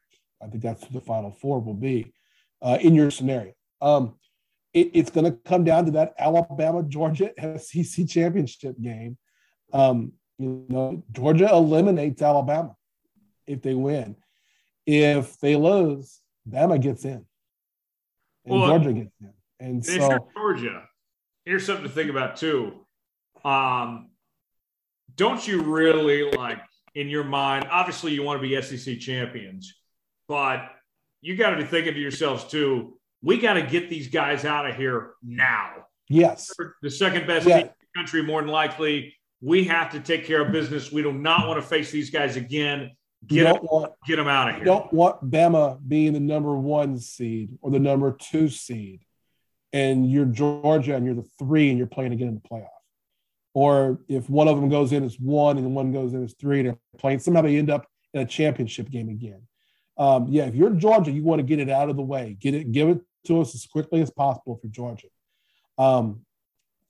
I don't think it's going to go that way. I have this bad feeling in my stomach that something weird's going to happen. Okay. First off, I don't think any of the Big Ten teams are going to get in. We got 3 undefeated still. 2. Michigan and Michigan State. Neither have beaten a ranked opponent yet. Right. Ohio State will take care of Michigan for all of us, and Michigan will take care of Michigan State for us. Ohio State's going to win the Big Ten. They're going to win it. I mean, Iowa's going to win the other division. Ohio State's going to beat them. Bada bing. There's your Big Ten champion. A 1-loss Oregon team in the Pac-12 doesn't look impressive. Flying the ointment is that game in the South. It's Georgia and Alabama. I just have this feeling that Alabama's going to play their best game that day. Hope I'm wrong. I want Georgia. I think Georgia is the better team right now. But I can see that either way. I think if that game is, if that game goes Georgia's way, Bama's out. And I do think a Big Ten, Ohio State jumps in, is the Big Ten champion. I think Cincinnati's in as long as they win out. I don't think that's getting taken from them at this point. So I think it's going to come down to that game. And then here's the fly in the ointment as well. Okay. No one's talking about Oklahoma State beating OU. They have potentially 2 matchups with them back-to-back weeks. Yeah. There's a team. I think the team that, and I will talk about this in my podcast. I think Oklahoma State, if I was to pick that game right now, I'd pick Oklahoma State over Oklahoma. I don't think Spencer Sanders is a good enough passer to beat OU. I don't think Oklahoma's defense can stop a nosebleed. I think they're getting a lot better each week. I don't think they are. I think Oklahoma State's playing with some momentum. I think Mike Gundy's got a good team here. I think he's a good coach. I like what I see. I'm a believer in Oklahoma State right now. So much so they're number 5 on my ballot right now. I have OU at 4. And I have Oklahoma State at 5. They're playing well, but I've seen this dog and pony show too many times of Oklahoma State finding ways to lose to Oklahoma. I'm not putting my eggs on Oklahoma State beating Oklahoma. Now, I just don't have any confidence in a team that gives up 48 points in a game. If they split those games, though, and they're both competitive, then there's a potential for Oklahoma and Oklahoma State to both make the playoff. That's a possibility, too. I don't think if they're either of them have one loss, they get in. I think there's enough respect for the conference for a one-loss champion from that conference to get in. The only situation I can see, I'll say it this way. If Oklahoma State was to beat Oklahoma in the regular season game, in the Bedlam game, let's say it's close. Let's say it's 30-27. Oklahoma State kicks a field goal to win the game. And the next week they play in the Big 12 championship and it's 42-10 OU. Then OU can get in. We'll see. It can't be the other way around. See, I disagree. I think it can be the other way around, but there's going to have to be a couple other things that go their way. But yeah, I think the flying ointments are going to be what happens at Bama, and then I think Oklahoma State. I do that. I think they're for real. Now, one more thing on Georgia, and then we'll move on. Mm-hmm.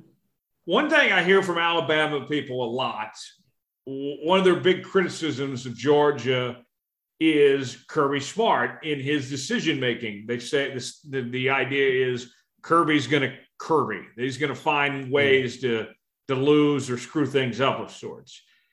Do you think that's really that big of a deal? Do you think Kirby is kind of like Les Miles, or is this kind of being blown out of proportion a bit here? I think it's being blown out of proportion. I think pardon me. I think the narrative of that is because in the championship game a few years ago when they played and Georgia took the big lead on Alabama and Alabama came storming back when they changed quarterbacks from Jalen Hurts to Tua.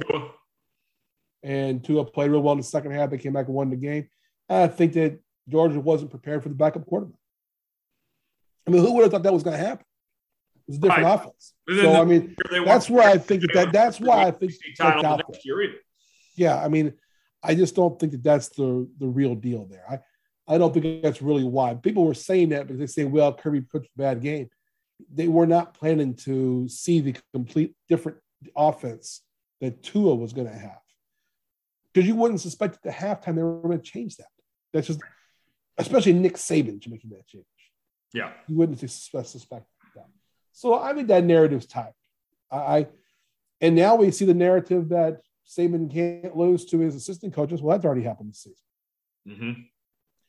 You know, if anyone's going to beat him, it'd be Kirby. I mean, from here, I think Georgia's the best team. I do think they'll beat Alabama, but I do have this feeling that Alabama can play their best game and beat Georgia.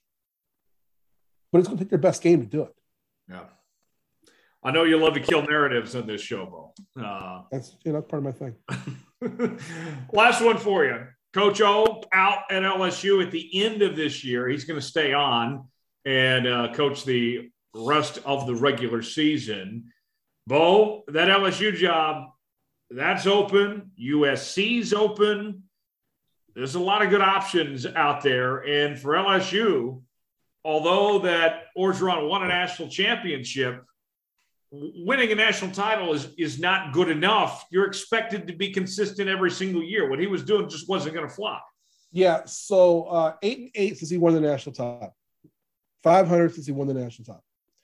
He had what could arguably want to be one of the 2 or 3 best teams of all time. I mean, that 2019 LSU team that just beat everybody, they were just unstoppable. You know, Joe Burrow and the Joe Brady offense, Dave Aranda's defense, they were just unstoppable. You know, 13 guys get drafted. It's 6 in the first round. You know, it's one of those 2001 Miami kind of teams. Coach O is a great recruit. I mean, a great recruit. And he is a great guy for that program.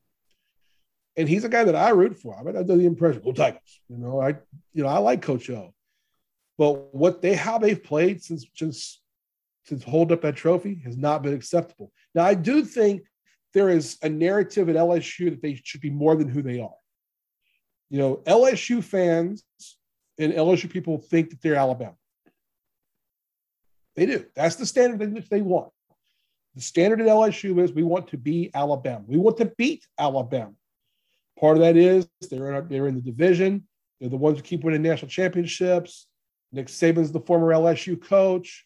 All those things. It's too high a standard and an expectation, frankly. I mean, that can't be anyone's expectation to year in and year out be Alabama or to beat them.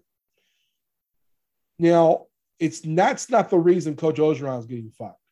The reason he's getting fired is because they've lost games to, Mississippi State, to Ole Miss. I mean, they've lost some games this year that are embarrassing. They lost some games last year that were embarrassing, and he lost the locker room. And there's all sorts of rumors of what's going on behind him. I'm not going to get into all that stuff. But my big thing is, I think what we're going to see, you mentioned USC's job and LSU's job. Which do you think's the better job? USC. See, I think that LSU's job is a better job. You're in the SEC. You got the school that wants to win, that'll give you all the resources. USC has their resources and whatnot, but it's a football factory at LSU. But I do think USC will end up with a better coach. I think LSU is going to try too hard for a big name, and I think they're going to come up dry. They're going to try for James Franklin. They're going to try for Jimbo Fisher. And those guys are all going to use LSU to get a raise somewhere else. But if LSU is such great of a job, why would they not be able to get the name they want? I think that part of it is they hold them to too high a standard. And I think you go to the USC job, you're not going to the USC job because you think I'm going to go and win championship to championship. You're going because it's Southern California, it's LA, it's a great job, that kind of thing. If you want to be a football coach, you want to go to LSU. Mm-hmm. If you want to go meet a whole bunch of, big name donors, you go to USC. I just think that LSU's trying to be something that they're not. The message boards are saying, Jimbo Fisher, he'd be stupid not to come here. Jimbo Fisher's going to use LSU to get a raise in A&M. James Franklin's doing the same thing if he doesn't get the USC job. Here's one thing I look at when I compare those two jobs. LSU doesn't have football history before Nick Saban. USC has been, a powerhouse for 50, 60 years. They've been through this gauntlet before. There's a whole lot of, just a plethora of talent in California just waiting for a competent coach that can recruit well. I think it's much easier to win quickly at USC. Where do you think it's easier to recruit? What? Where do you think it's easier to recruit? California. Well, let me ask you this. Which state has more NFL players?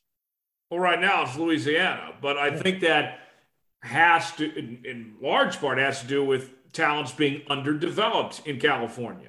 Yeah. That they're not being coached up well enough. Yeah. I think that there is a plethora of talent waiting for the right coach at USC. Yeah, I think they're both great jobs, and I do think USC is getting a better coach. I mean, unless LSU pulls some kind of a coup against James Franklin or Jimbo Fisher, they don't get one of those two guys. It's going to be disappointing to their people. That's just, again, where I kind of see that. I think USC is where James Franklin's going to end up. I can see that. And I think that LSU is going to be stuck with either Mel Tucker from Michigan State, who's a good hire. I don't know if he's a great hire, but he's a good hire. He's going to get all the Nick Saban comparisons because that's where Nick Saban came from. Right. And then the other one, the thing I think they'll end up with is Dave Aranda from Baylor. Yeah, he was the defensive coordinator on the championship team. He's well liked, recruits well. People like his defense. People like defenses in the SEC. I think that's who they'll end up with, Dave Aranda. Yeah. All right. Well, we got to run. Check out the Coach Bo Knows podcast, available on Apple, Spotify, and Google Podcasts. Also, O'Connor Advisory Group online, oagks.com, o'connoradvisorygroup.com as well. Bo, have a great trip to South Bend, my friend, and we'll catch up down the line next week. Thanks for joining us, man. Thank you, Tyler. You have a great week. Take care. A couple more things before we wrap up today's show. Let's talk NBA now. And we have to start with the Brooklyn Nets, right? In this situation with Kyrie Irving and his decision to not get vaccinated and be suspended by the Brooklyn Nets. And there's going to be other shows that debate whether Kyrie should be vaccinated or not. And whether he's a martyr or, those type of things. We're not here to dive into that. I want to talk about the situation at hand with where the Nets are at. And now you have this question of, can the Nets win without Kyrie Irving? And I look at this roster, there's a lot of talent there, obviously, with Kevin Durant and James Harden and Blake Griffin, and the list goes on and on. But this team, Tom, was built with Kyrie Irving in mind. They built this team around Kyrie and KD. I don't think that they're better than the Bucks without Kyrie Irving. We saw what happened last year in the postseason when this Nets team was playing shorthanded and went up against that very good Milwaukee Bucks team. I think the Bucks are better, and there might be another team or two in the East that could compete still with the Nets. If I'm the Nets, I'm doing everything I can to get Kyrie to get vaccinated or whatever it may take to get him back on the court again. I don't think this team can go the distance without Kyrie Irving, and maybe they make a trade, try to get some value of some sort, whatever it may be. This team as is not good enough, I think. Which is crazy, isn't it? You got James Harden, Kevin Durant, LaMarcus Aldridge, Blake Griffin, which, granted, they're kind of washed a little bit, but still, it's crazy to me to see that. And, last night even, Patty Mills, 7 from 7 from three-point land. Had 21 points. They have the guys, right? And is Kyrie that good? Last night's team, so it's game one. But the way the Bucks looked, they're going to have somebody to, whether that be Kyrie Irving or somebody else that has, a couple players worth the value of Kyrie Irving to be able to pull this off. Right. And I just don't see that happening. And not to mention, Tom, you look at last year, all the injuries that they suffered. You mentioned that some of these guys are washed and whatnot. Even the guys that are, playing to their potential that aren't washed just yet, they've had so many injury issues. I think that you're talking about a team, whether Kyrie's there or not, is going to be so up and down throughout the season. Who's to say that we'll ever see this team at 100% strength? We haven't seen it so far. Why is that going to change? Yeah, it might not. You could view Kyrie being out as an injury of sorts. They were all injured last year, and then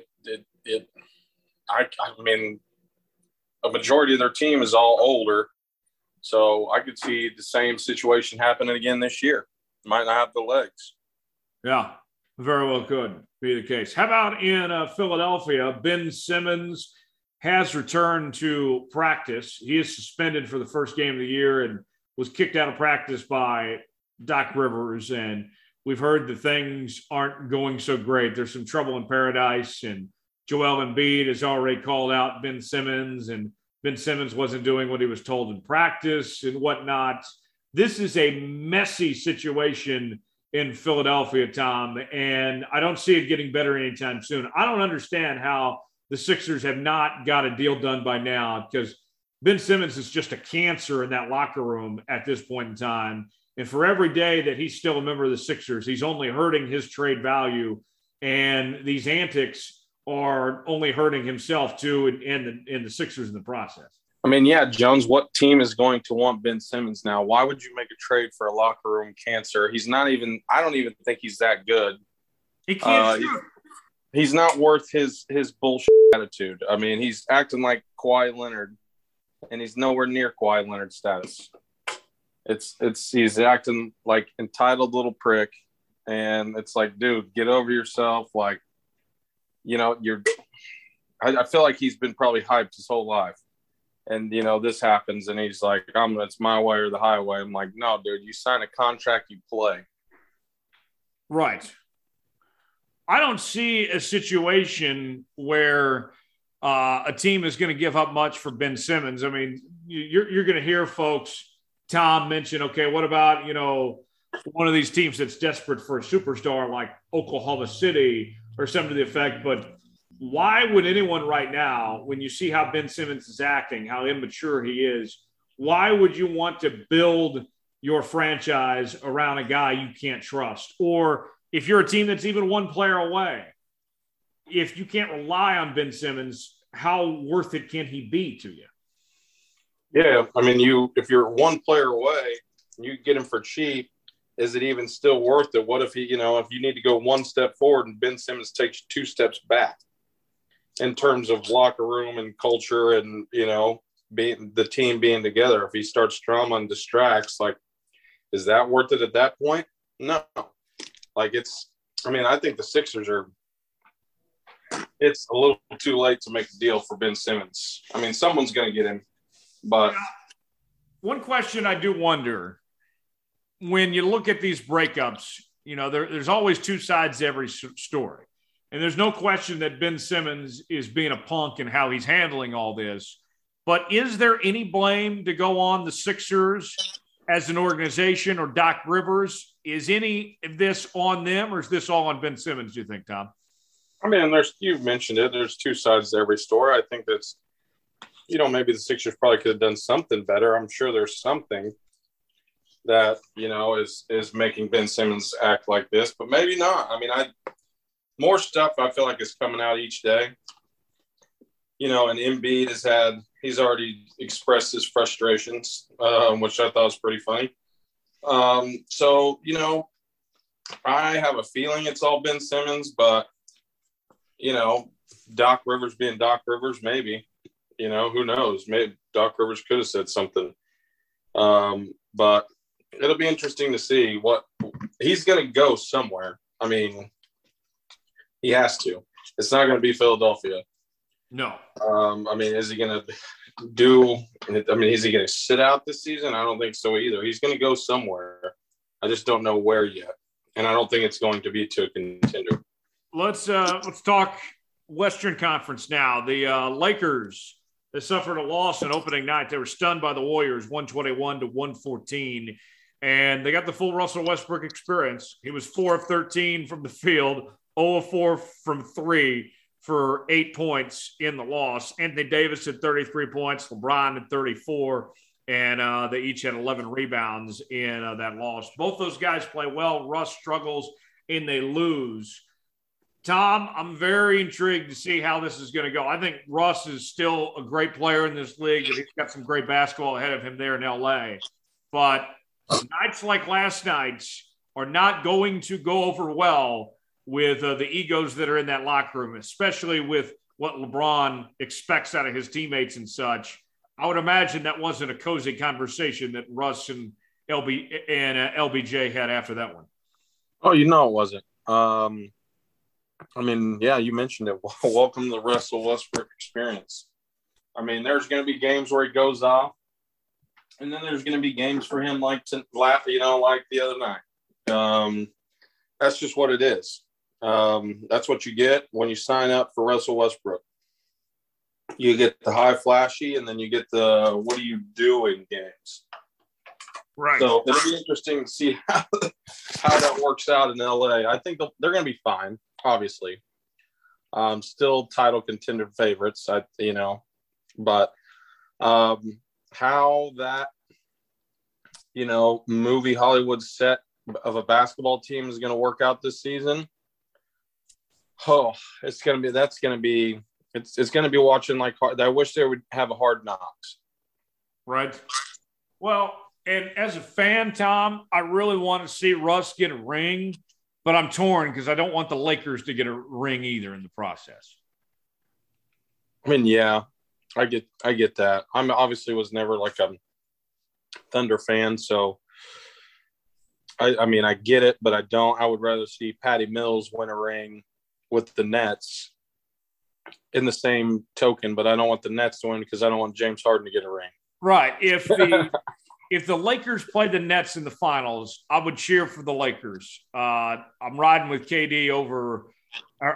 Russ over KD every single day, but it would feel like, I'm drinking bleach of some sorts if I find myself ever rooting for the Lakers for that reason. When you look at the West, the Lakers there, but there was so much parity last year. We saw the Suns come out of nowhere to win the West, and the Clippers still have Kawhi and Paul George. Denver's good. When you look at it, Tom, people would probably say the Lakers are the favorites.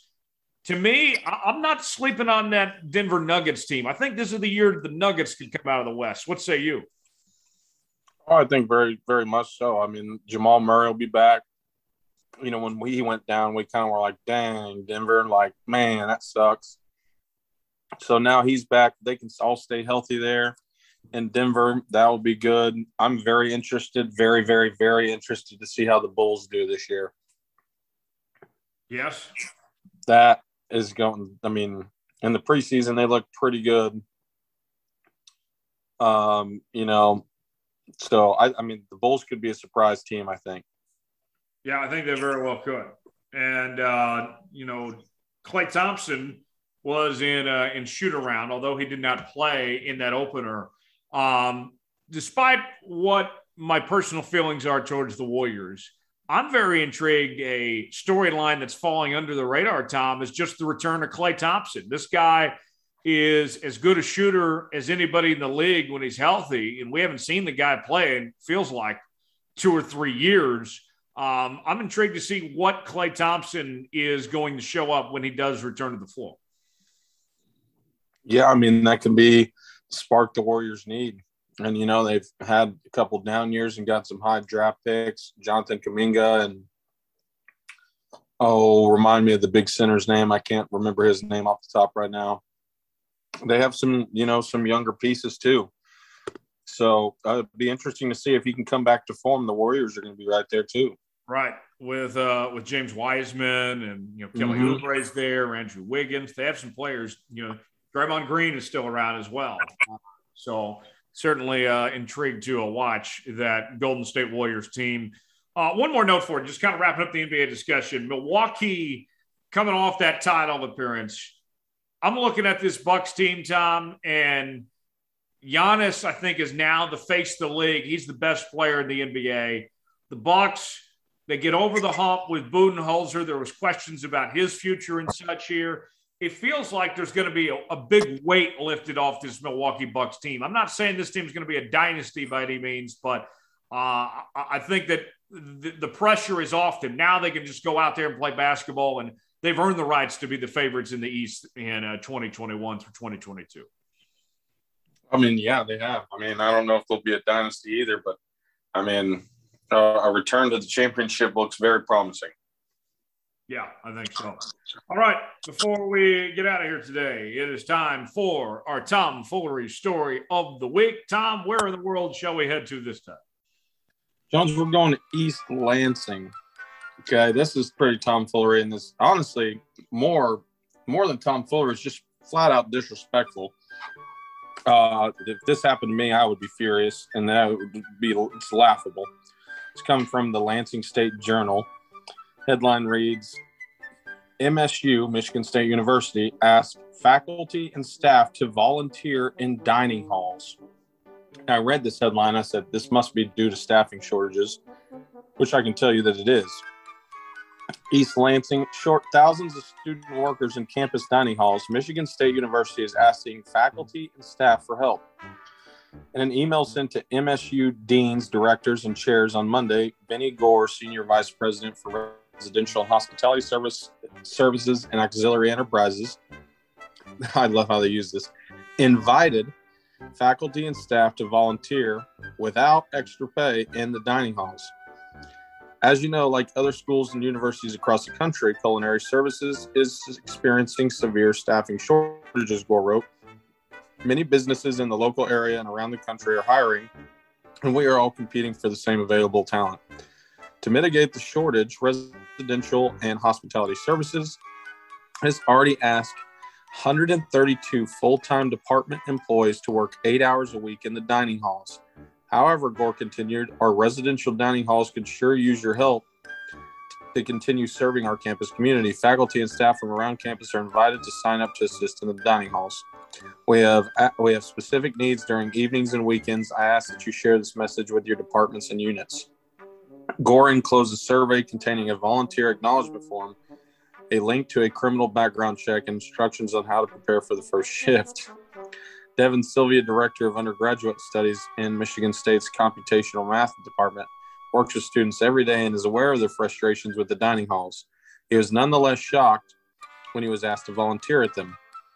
Sylvia called it astounding for Michigan State to ask faculty and staff, some of whom are already pushed to the limit by COVID-19, to work in the dining halls. I'm all about supporting the Michigan State student community and making sure they have a positive experience, said Sylvia.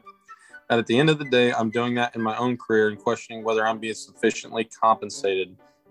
MSU has tried to offset staffing shortages in the dining halls by cutting dinner and weekend hours at some residences, closing some halls to the general public, and shuttering others completely. Sylvia and the competition between Michigan State and local businesses for student labor raises questions about whether the college offers compensation and benefits that rival off-campus employment. About 4,000 students worked the dining halls during a normal year, but only 1,200 were employed so far as of September 30th. RHS recently raised starting wages from 10 to 12 per hour, and then from 12 to 15. The shortage has improved in recent weeks. MSU was previously short 90 employees, need to operate the dining halls. Now they're only short 50. Some dining locations were closed, and now they're slowly reopening. Jones, laughable. I mean, can you imagine asking someone who's already a professor at your university and putting in the hours and teaching your students to, one, not work at the dining halls on evening and weekends when they have to be, working on lesson planning or whatever they call it in college, for whatever the professors do, research and other, relaxing at home, to ask them to work in the dining halls for free. Right. It's why can't the kids eat off campus or go to the grocery store? Why do we have to resort to having instructors feed them? Right. Or just, even pay more. Right. You need people, pay more. If you need people, pay people more. Someone on Reddit put their head football coach makes $11.7 million a year. I think they're doing. Is he going to work in the dining hall? Get Mel Tucker out in the dining hall? I don't think that's happening. Yeah, call Tom Izzo and make his ass make me a Subway sandwich. I would love to have Tom Izzo make me a sandwich, though. I bet it would be fire. I bet he has like a special sandwich recipe, like the Izzo or something. That or like the Bill Self mac and cheese, the Tom Izzo sub. Right, the Izzo sub. Right. You can't expect the staff to just. The thing that's disrespectful to ask them to work for free. Like, yeah, right. Yeah. I tell them to eat shit. There's no way. Yeah, just tell them that wasn't in the job description. That would be like if your job, Jones, said, hey, Jones, listen, staffing shortages, I'm going to really need you to clean the men's and women's restroom every day after your shift. My last job, I did have to shovel snow a couple times, and I did it because it needed to be done. But at the same time, I'm like, am I paid to do this? Yeah. See, exactly. This all goes on. And while in New York City, I don't know, this is kind of tomfoolery a little bit too, kind of add to this staffing shortages and really what it comes down to, and I don't want to get too woke on this, but the payment inequality, the wage gap, just between the common man and the upper class people. It's this. How are you going to ask the people you already employ to work for free? If your business said, hey Jones, we need you to do another, fill in here, but we need you to do it for free. You're going to be like, no. Right. I'll get an email at work and I'm like, if I have to work any more than 15 minutes on something, I'm charging that time.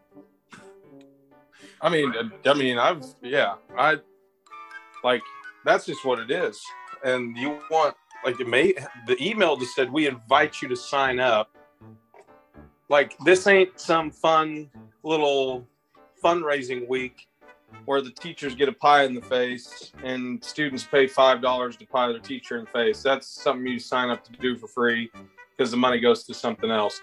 They're wanting the people, the staff and faculty to work at a dining hall where that money goes back into the university, which technically would come back to them in a way, but they should already be paying them that money. Right. And it's not like that, oh yeah, minor detail. They're pretty busy as is with their day jobs. They don't have much time to lollygag around and hang out in the dining hall to begin with. So that's a bit absurd. Right. And if they're going to pay the students that much money, 12 to 15 an hour, why are you asking the staff and faculty to do it for free? I'd be like, I might help out, but you're going to pay me what everybody else would make. Right. Yeah, that doesn't make any sense to me. Have you heard about what's going on at Raising Cane's right now? No. So Raising Cane's has some staff shortages around the country, and franchise owners, these people that have invested their whole life savings to start a Raising Cane's and to own the restaurants, they're so short of staff right now at Raising Cane's that franchise owners are having to help make the chicken or work the cash registers all across the country right now. I mean, sometimes when the business is slow, sometimes, you want to save your business, you'll do what it takes. Right? I mean, that's how I feel. Or pay more. Right? How much is your business worth that you wouldn't pay more to save it? Right? Yeah. What a time right now, though. Man, all these shortages. And we certainly are thinking of the folks that are going through these difficult times. We're not trying to make light of these businesses that are struggling at all, but trying to point out just how bizarre it is that we see this type of situation there at Michigan State, a major university that makes millions of dollars a year, and asking their teachers, their instructors to help out in the dining hall for free. That's crazy. Tom, what is the most bizarre thing that you've been asked to do in a job you've worked that was not in the job description of sorts? I could tell you the ghetto gas station I worked at 16 wasn't really a job description just because it could have been anything, right? I mean, at 16, man, working at this is one of those gas stations that used to sell the fake pot. And I used to I wouldn't get any money, but barter with the people that would come in there. Like, okay, if it's $20 for a pouch, they kind of just let me barter with people. They're like, well, what if I give you $35 for two? And they're like, well, okay, that'll work. It was insane. So I don't know if you could call that being paid to be a, fake pot drug dealer. I don't know about that, but I don't know. I guess cleaning bathrooms that needed more like a Roto-Rooter than an actual, at that time, a kid. As I was a kid, cleaning a bathroom that looked like the sewer had blown up in it. And I told the owner, I said, listen, Sam, I said, you're going to get in here. You're going to get someone here and clean this up. I sent him a picture of it. I'll never forget it. It was horrendous. And I said, you're going to get somebody else in here to clean it up, or I'm not working here anymore. I said, I'll lock the store up and walk out because I'm not cleaning that. And he was like, okay. And so sure enough, he hired like a freaking hazmat team to come in there and clean it. Because at first he wanted me to clean it. That's probably the worst thing. Roto Tom at your service. Ever. Not that day, not ever. No, don't get me wrong. I'm not above getting my hands dirty on something. But I wish I still had the picture so I could show you how bad it was. It definitely was a biohazard in there. And I'm not kidding. It was one of the worst dirty public restroom I've ever seen. And I should have went to the cameras to see who did it. Because I know like 45 minutes prior, I'd went in there to clean it. And it's not like we were super busy.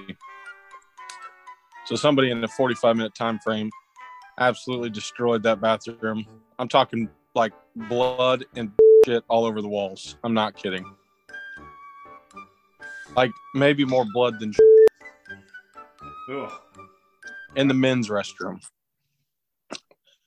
That So something wasn't going right. Something wasn't going right for old boy.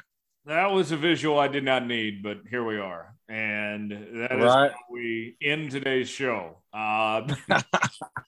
Big thanks to Alex Gold for stopping by and joining us. If you're going to be out in Kansas City this weekend, come on out, check out our post-race show. We're going to have details on social media of where we'll be for the Let's Go Racing with a David Starr live post-race show after the Hollywood Casino 400, as we'll have our second show on the road in a row. So certainly looking forward to that. And, man, what a week here at Studio Soapbox. We mentioned with Luke's new show that debuted on Tuesday, Raw Tools. Certainly encourage you to check that out. Bo will have another show out coming tomorrow. And, of course, this show out each and every Thursday. Subscribe on Apple, Spotify, Google Podcasts. Leave us a 5-star review or don't leave us one at all. Follow us on social media, Facebook.com/Tyler Jones Live, /Studio Soapbox, Twitter @Tyler Jones Live, @Studio_Soapbox, @Thomas_Bridges, Instagram, Jones_Report, Tyler Jones Live, and Insta Thomas. You can find us there. And we will be right back here next week for Thomas Bridges, our entire crew of Tyler Jones. Thanks so long. This has been another edition of Jones Report. See you next week.